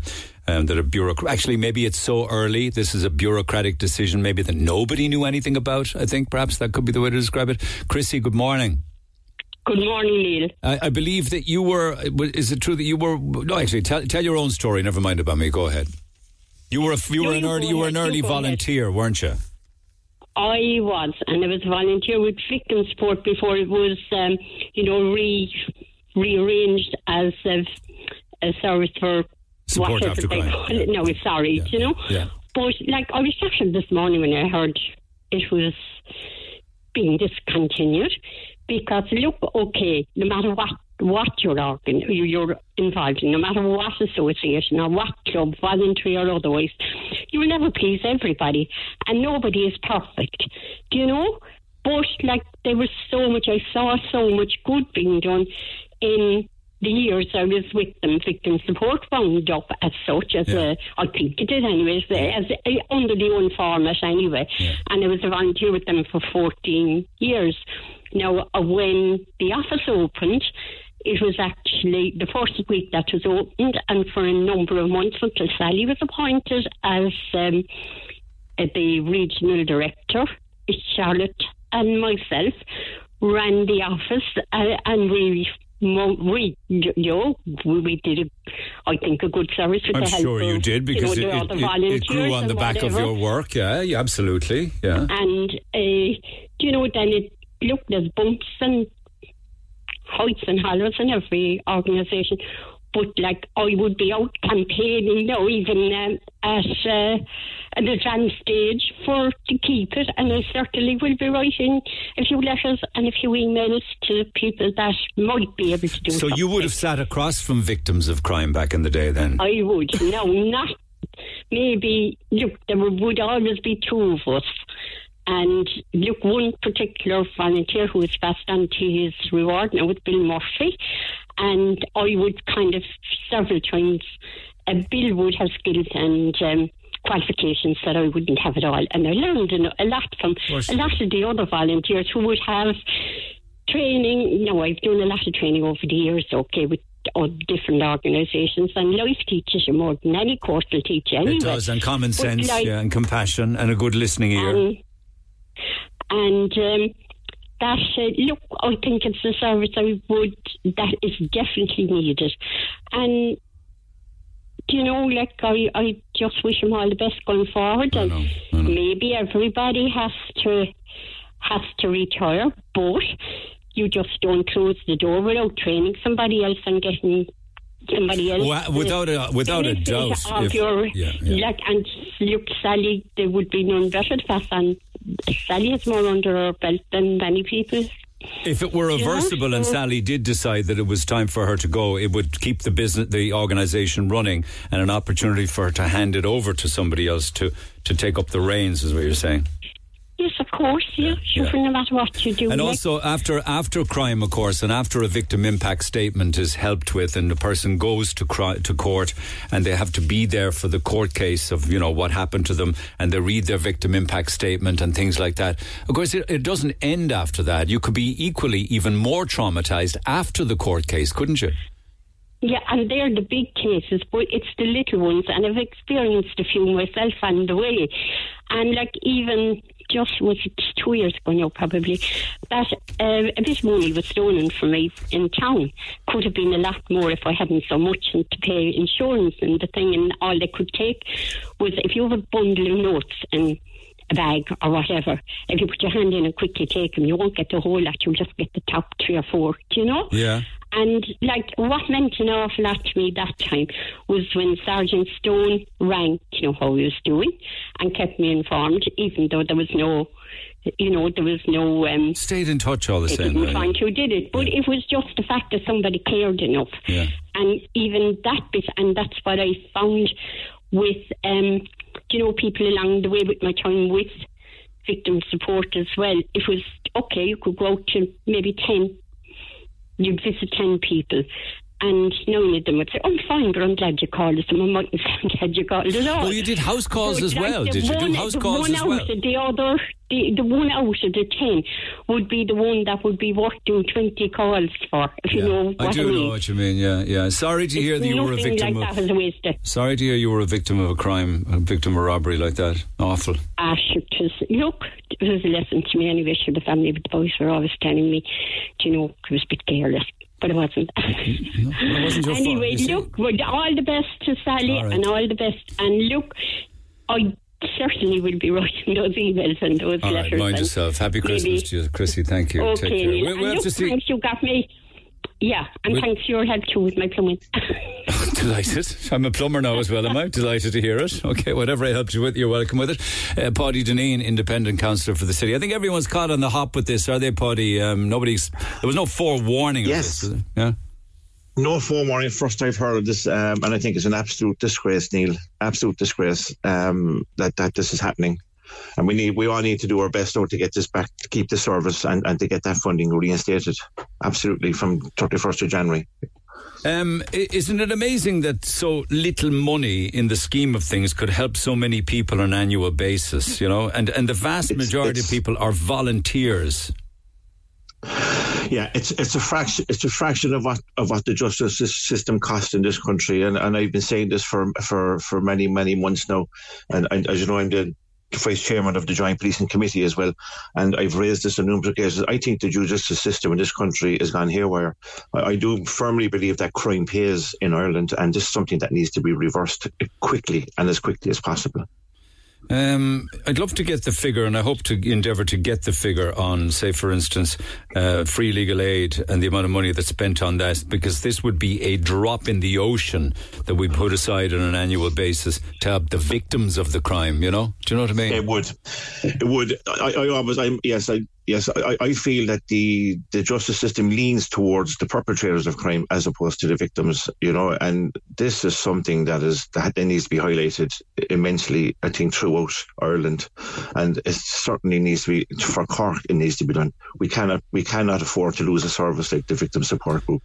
Okay. And I will be writing to the Minister outlining my shock and horror, asking her to if she can, of course she can, is to reverse this decision. And I will CC in the Micheál Martin, Michael McGrath and Simon Coveney, also our Cork TDs, because they need to get their finger out on this one. I'll have calls into them as well. Don't you worry about that. Thank you so much, buddy. Do stay in touch. Thanks for now. Text 0868 104 106. Back after the break. The voice of Cork, Neil Prendeville. Weekdays 9 to midday. Cork's Red FM. Just listen to your interview with Terry Shannon and the way he thanked you for being so positive as always. I don't think that was a genuine thank you. Anyway, you know yourself, he was being smart, don't you? Because you were holding him and the other spongers in the city council to account, and you are right to do so. These elected politicians do not like being taken to task, you know. I really think it's comical that a man who admitted he doesn't cycle is heading out on a junket to see how another country's cycling network operates. Neil, it's really time to stop the jollies for all of the team at City Hall and give their undivided attention to our housing crisis from the top of management down. If they really cared, they would do so. I'm fuming after listening to the interview and hearing the amounts of money being spent on trips to faraway places while people die in squats and on the streets here in Cork. City Hall should hang their head in shame. Best wishes to you and your team, says Siobhan Brannigan in Douglas. Keep those emails and texts coming. We'll return to everything else in the morning, and what I don't do today I will do tomorrow. Can I just get back to stuff that we've been doing all week, and that is involving our paddy boxes, because we're having an awful lot of fun talking to people the four corners of the globe. I think that tomorrow is probably the last opportunity for you to get an email into me, to neil@redfm.ie, to talk about a friend overseas. One kind of thing that I'm noticing is some of our wonderful listeners overseas, Corkonians overseas, are getting onto their buddies and pals and asking them also to get on board on behalf of the expat overseas to get them a hamper, if you can follow my drift. And I think that might well be the case with Jacqueline Chantry in Denmark, if she's willing to confess. Jacqueline, good morning. Good morning. I hear you have been rounding up the troops on Lee's side to score you a hamper. Yeah, that's true. Yes. It may well have paid off for you. Where are you in Denmark? I'm in a city called Aarhus. It's the Cork city of Denmark. It's the second biggest city. It's student, young city, vibrant. Yeah. A girl by the name of Maria got in touch. Maria's originally Spanish, now living in Galway. I'm kind of dizzy trying to follow her, but where did you meet up with Maria? Was it in Denmark or Cork or Galway or where? Yeah, I was. We founded an international mothers group, and Maria's married to Paul. He's from Dublin, and we became friends. And then she left. She has two beautiful girls, Erin and Aurora, and they were friends with my girls, Cara and Roisin. And she went back home to Ireland, and I stayed. She says you're rocking it. You're rocking it in Denmark, speaking fluent Danish, rearing two beautiful girls, Roisin, age 12, and Cara, age 6. Is that right? That's right. Yeah. That's right. Yeah. What do you do there? I'm actually a youth worker, so I work with teenagers from 13 to 18. And they come to us every day after school, and they're with us, yeah. Did you find it rewarding, that line of work? Yeah, I love it. And of course, Scandinavia, they're the best in youth work and childcare, so they have the systems in place. It's amazing. We could learn a few lessons from them, you're saying? Yeah, totally. Yeah. I hear you're a bit of a DJ as well, is that right? Oh, no, yeah. Are you out in the Danish club scene, are you? I am on festivals, and I was home in October, so I played with Stevie when he did all the Day in the Black Box. Oh my God, with the great Stevie G. Yeah. So I was home for a week, and Stevie heard I was home, and I got onto him, and I played that day for the Palestinians as well. Oh, well done. So when you get home, do you treat yourself and the girls to all sorts of beautiful Cork treats? Yeah, and they're really upset because we were home October and we had no room for potatoes. So everybody should have room for a few bags of potato in their luggage. No, it was tea bags or potato, and I picked my tea bags. Please tell me they're Barry's tea bags. They are Barry's tea bags, of course. Oh my God! And do the girls love Cork? Have they got to know it? Have they seen any of the sights?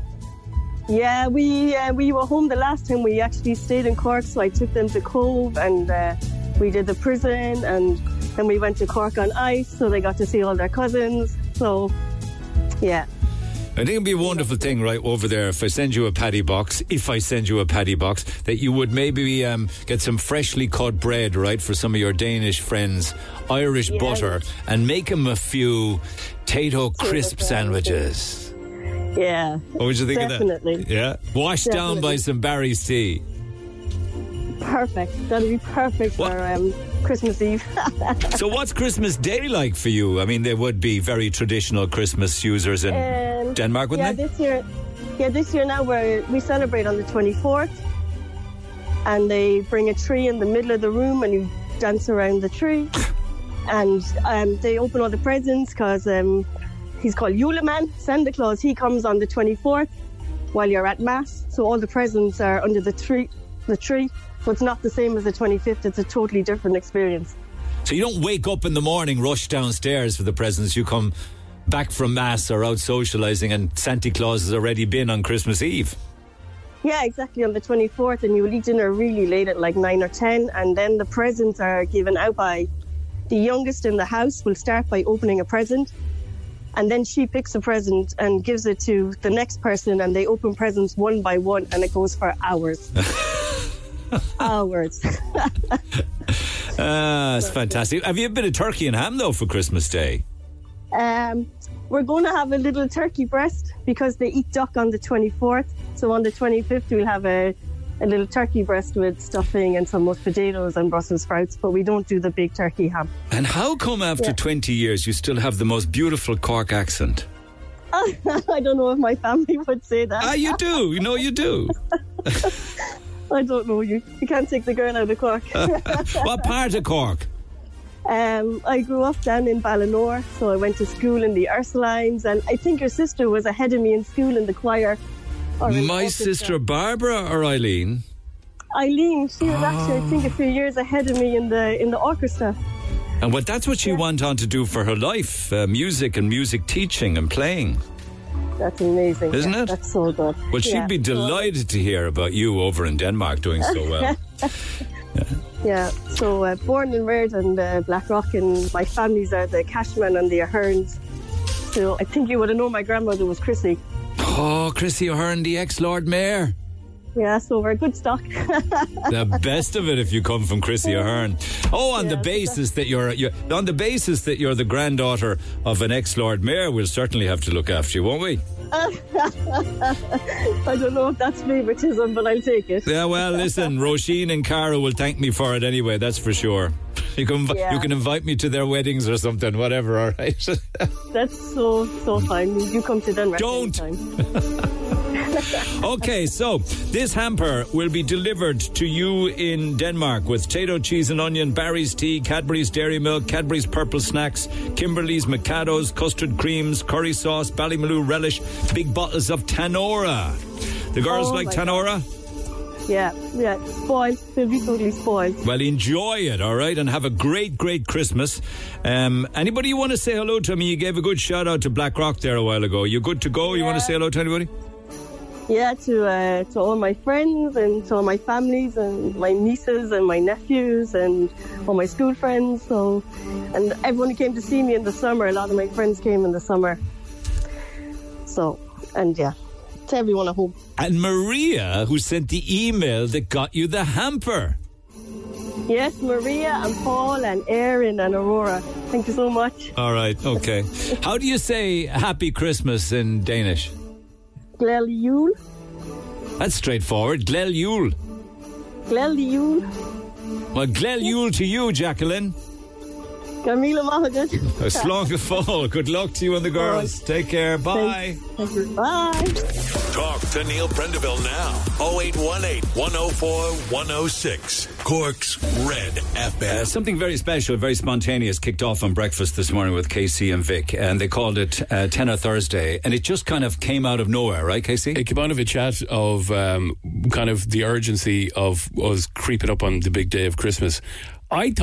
I don't know about anybody else listening. I thought we had this weekend, next week, another weekend. No, you're asleep, man. Maybe up in Mayo they do. Here it's Monday week. I know you actually go by calendars in Cork, but we look at the stars and which direction the goats are walking. but I was absolutely stunned that, you know, from the charity end of things and from the fundraising end of things, I mean, you know, we're going into a crucial week ahead, and they really need all the help they can get, like now, because I mean, next week is going to be chaos. Yeah. It is. How many hundreds of families, thousands potentially, are going to be out there, you know, that week leading up to Christmas, in a state of panic. They don't have enough food, they don't have enough toys. They're prioritising. Santa can only do so much, and you know, that's where we need to help Santa out, I think. A lot of that. And so I just put it out there off the back of a chat this morning, and we said, let's call it Tenor Thursday. Let's call it a day where, if you get a chance later on, donate a tenner to a charity that you love, or something you're affiliated with, or something, you know, anything out of the blue. Pick any charity, and people started rolling in with. Could be St Vincent de Paul, it could be Penny Dinners, it could be anything. The Lions Club. They all do great work. Bernardo's, all of these incredible charities that do great work, and it started snowballing throughout the morning, and we got messages from people all over Cork saying, "I've gave to this charity, I've gave to that charity," and then I read the letter on the front of the Echo, and we heard from Rob this morning. On the front of the Echo this morning, Rob, there was a story, and this is why Rob got in contact with us. Katrina Toomey from Penny Dinners has been talking about a letter that she received from a little boy, and it read, "Dear Santa, I'm writing to you because I want you to know what I want for Christmas. All my friends have bikes, but I've never had a bike for a big boy. I had a bike when I was a little boy, but I've never had a big boy's bike." That's one of dozens of letters that were dropped into Katrina Toomey. And then Rob messaged in and said, "What, Rob?" "I have a brand new mountain bike at home that's never been used, and I'd gladly give it to Penny Dinners for that." Rob, that is so nice. "I have the lights in a packet that were never put on it, and everything everything is there. There's even a price tag on the lights and everything. There's a lock. Everything is there for it. I actually just put new wheels and tyres on it recently. Got the whole thing cleaned up because it's been sitting in a shed for about 6 months. So I've decided Penny Dinners can have it.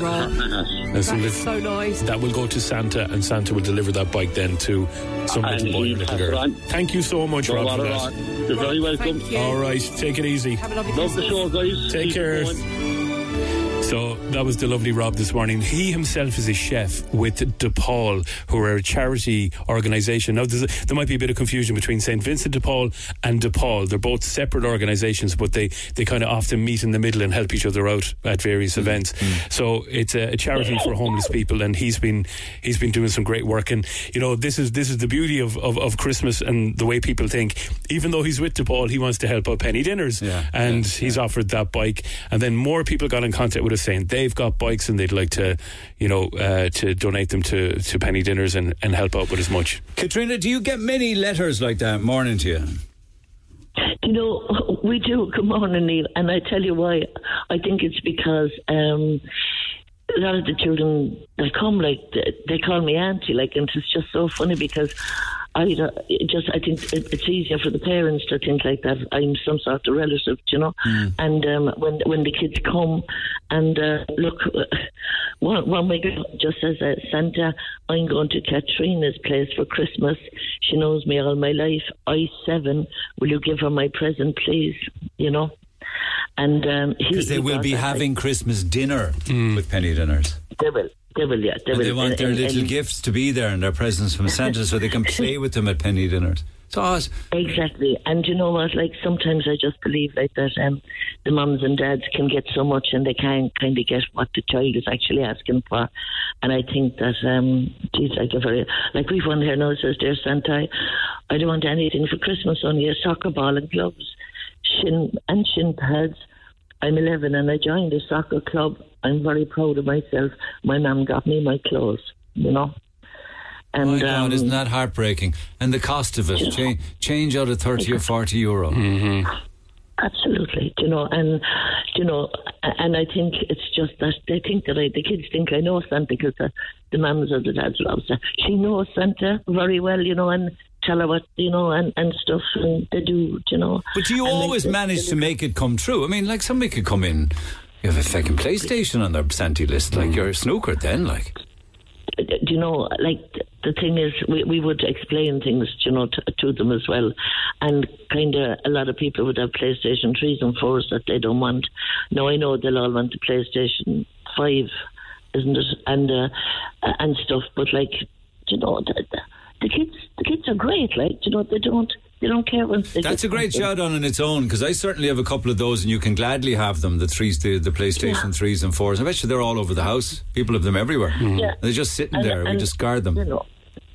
And kids are we had another kid looking for an iPad for his sister, and he just there was a few things in it, but I kind of can't say them out. And he just, not an iPad, a tablet. Yeah. Yeah. It is a tablet, yeah. I know one is dear and one is cheap, just the cheaper one he asked for. And he just said like that, that's for his sister because they can communicate, And can you source gifts through Santa Claus every single time? When we get these special, cases like we do, so what can we do? You'd have to go, and there's always someone like that will kind of help us. And everybody else is happy with a couple of toys, and we put out toys every morning for people to take as well, and we'd get a lot of, I'd say, pawn shop toys, for want of a better word. We get a lot of those, but they're great stocking fillers for people, and they're so happy with them. And no matter what people get, they're very happy. But I mean, some children just ask for something, and it may not be possible. So the parents might just to help try us, to see if it would be possible. And will you have many on Christmas Day for dinner and what have you, Christmas dinner? Well, for our Christmas dinner now, we have we have deliveries. We have delivery drivers every year because, people can't get to us. Yeah. No buses, etc., and all of that stuff. And, they come up from the country. So Michael Turtle comes in with his team from Exec Cars and the Army and the Guards and a load of volunteers are all, they've been doing it year in, year out. But this year on our list alone, we've over 400 dinners for deliveries. Just on Christmas morning? Just on Christmas morning. And we've one guy that'll kind of do a round trip of around 200 kilometres. He has 2 dinners to deliver. That's his duty done and dusted for the day, because that'll take a good length of time and not to keep him away from his family. There's some fierce logistical organisation involved in what you do, isn't there? There really and truly is. And then we'll have people that'll be cooking in tea in the Creanally Centre, and then we'll have all the takeaways then up at penny dinners. So there'll be 3 operations going at the same time. People will prefer to come and take a takeaway, and other people like to come and sit down and spend the morning with us, because we might be the only people they spend the with. Are you continuing, Casey, with this Tenor Thursdays? Absolutely. We'll keep pushing people. Tomorrow, obviously, we're on the air tomorrow morning, and then into next week. But I suppose, Katrina, from your side of it, what works for you in terms of what people can do? I mean, you'll never say no to cash donations, but in terms of the foodstuffs that you need, how can people help you out with that? Well, we'd be looking for biscuits and tins of sweets and selection boxes, because they all went very, very, very, very quickly, I think and we got loads in and they all went. So people are starting to bring them in now again, but we need a lot more. So like Christmas treats are always, it's Christmas, you know, and let's get it done. Let's get it done. Biscuits, a USA assorted, and your afternoon tea boxes and stuff like that. Tins of sweets, your celebrations and your heroes and your roses and stuff like that. Selection boxes, the big Cadbury's ones, the Mars ones. Get them into you on Hanover Street, right? Yeah, that's it. Yeah, perfect. You know, and anybody wants to drop in a voucher for Smith's Toys and things like that, you wouldn't say no to that. No. Do you know, we say no to nothing really, because there's always somebody wants it, and we found that out. Like, you know, somebody might have something and it might be kind of a bit. You'd say, oh, geez, I don't know, and then we say, look, we'll take it, and sure enough, someone wants it. I see a €150 voucher coming in straight away there. To give it to Katrina so she can go out and buy toys for lots of kids. He has 3 kids at home and they'll have a very happy Christmas. But he heard the story this morning on KC's show and was heartbroken. He'd love for other kids to have the same experience his own has. That's lovely. And I think Chris Lord actually standing by. Just a quick one. He's a Crazy Monkey skate shop out in Douglas, I believe. Chris, good morning. Hi, good morning, guys. Thanks for holding. I won't hold you long, but what would you like to give to make a nice Christmas gift this Christmas? So look, it's just a small token, but we'd love to give a skateboard and a nice matching helmet as well to some child in need, because I know my own children will have something under the tree this Christmas, but there's plenty who won't. So it's just nice to kind of give forward. That's good, and I hope that others follow on your lead. A skateboard and matching helmet for a child. What age group would that be? Anything from, I suppose, 4 to around 7 or 8. I appreciate it. Much obliged to you. That's the Crazy Monkey skate shop there at the bottom of Donnybrook Hill, just across from St. Columba's School. All right, listen, Katrina, I'm always in awe of what you do. If nothing else happens from this conversation, the biscuits, the tins of sweets, selection boxes, the treats to be delivered to penny dinners on Hanover Street. And could I ask one more thing, Neil? We'll be opening up James Street on Christmas Day and stuff. And is there anyone like that's good as, you know, with a Christmas tree and that could actually do that for us? We haven't time. We're just strapped and we're going all hours of the day and night. What will happen on James Street? Have you? That's I know that building. I think I saw it with you, didn't I? Yeah, it's lovely. You did, and you know we have the High Hope Choir will be entertaining everyone, but the Barrack Street Brass and Reed Band every year they come down, and you know, like down over the years we've had, you know, the likes of Jack O'Rourke, Karen Underwood, Linda Cullen, all of them, Fintan Lucy, the whole lot of them all in with us, and you never know who's going to show up, and we'll have Darren again on Christmas morning, entertaining people as well. So it's lovely. But if there's anyone wants to come down and drop a nice Christmas tree, we'd be more than happy. Well, listen, I know there's somebody listening would like to do that, provide the tree and the lights and everything to go with it, and let them get in touch with me, 0868 104 106. We chat again next week, see how things are going, Katrina, all right? Thanks Take care. much. Thanks. She's unreal, isn't she? She's incredible. She's just worth $1 million. Yeah. Amazing. All right, so you're going to continue with it. It's a real eye-opener, isn't it, when you get a letter like that from a child? It just, like, I mean, that letter on the front of the Echo this morning, like, when I read it, you know, as I was reading it to Vic, I mean, I could see her well up, you know, because I think anybody with children, you put yourself into that situation, into the kids' perspective as well. They just want a bit of joy. Yeah. That's all they want. Yeah. Okay. Look after yourself, my man. Thank you for that. He's going to continue to drive that on breakfast, so make sure you're listening in the mornings. That's KC from KC and the Sunshine Band. I want to say thank you to the Rendezvous on the Model Farm Road. We're delighted that they were delighted because I mentioned their superfood on the air last week, and it is cracking. They got I haven't eaten it, but I've seen the menu and it's a winner. They dropped us some lovely hot sandwiches to Red this morning for lunch, so thank you for that. And thank you also for the brownies. They got a big Christmas jumper fundraiser for Marymount on Thursday the 21st, if you could support that. The staff at the Rendezvous on the Model Farm Road. For all of the business, my apologies. I'm going to have to pick it up in the morning. I'm just thinking out loud as we go. Certainly the biscuits and the sweets and the tins of Bixen, selection boxes, all that kind of thing. Please, if you can, get them to penny dinners. Replenish the supplies because they've run out of them. If anybody else wants to get involved between now and say, tomorrow week, by way of a voucher or any kind of thing like that, not a physical toy, because I can't take physical toys here, but if you feel you'd like to help, I'll make sure that everything is passed on to penny dinners. If you want to get it to me, I can get it to them. I'll talk some more about that in the morning. Have a good day. I'll see you tomorrow. For more Red FM podcasts, go to redfm.ie/podcasts.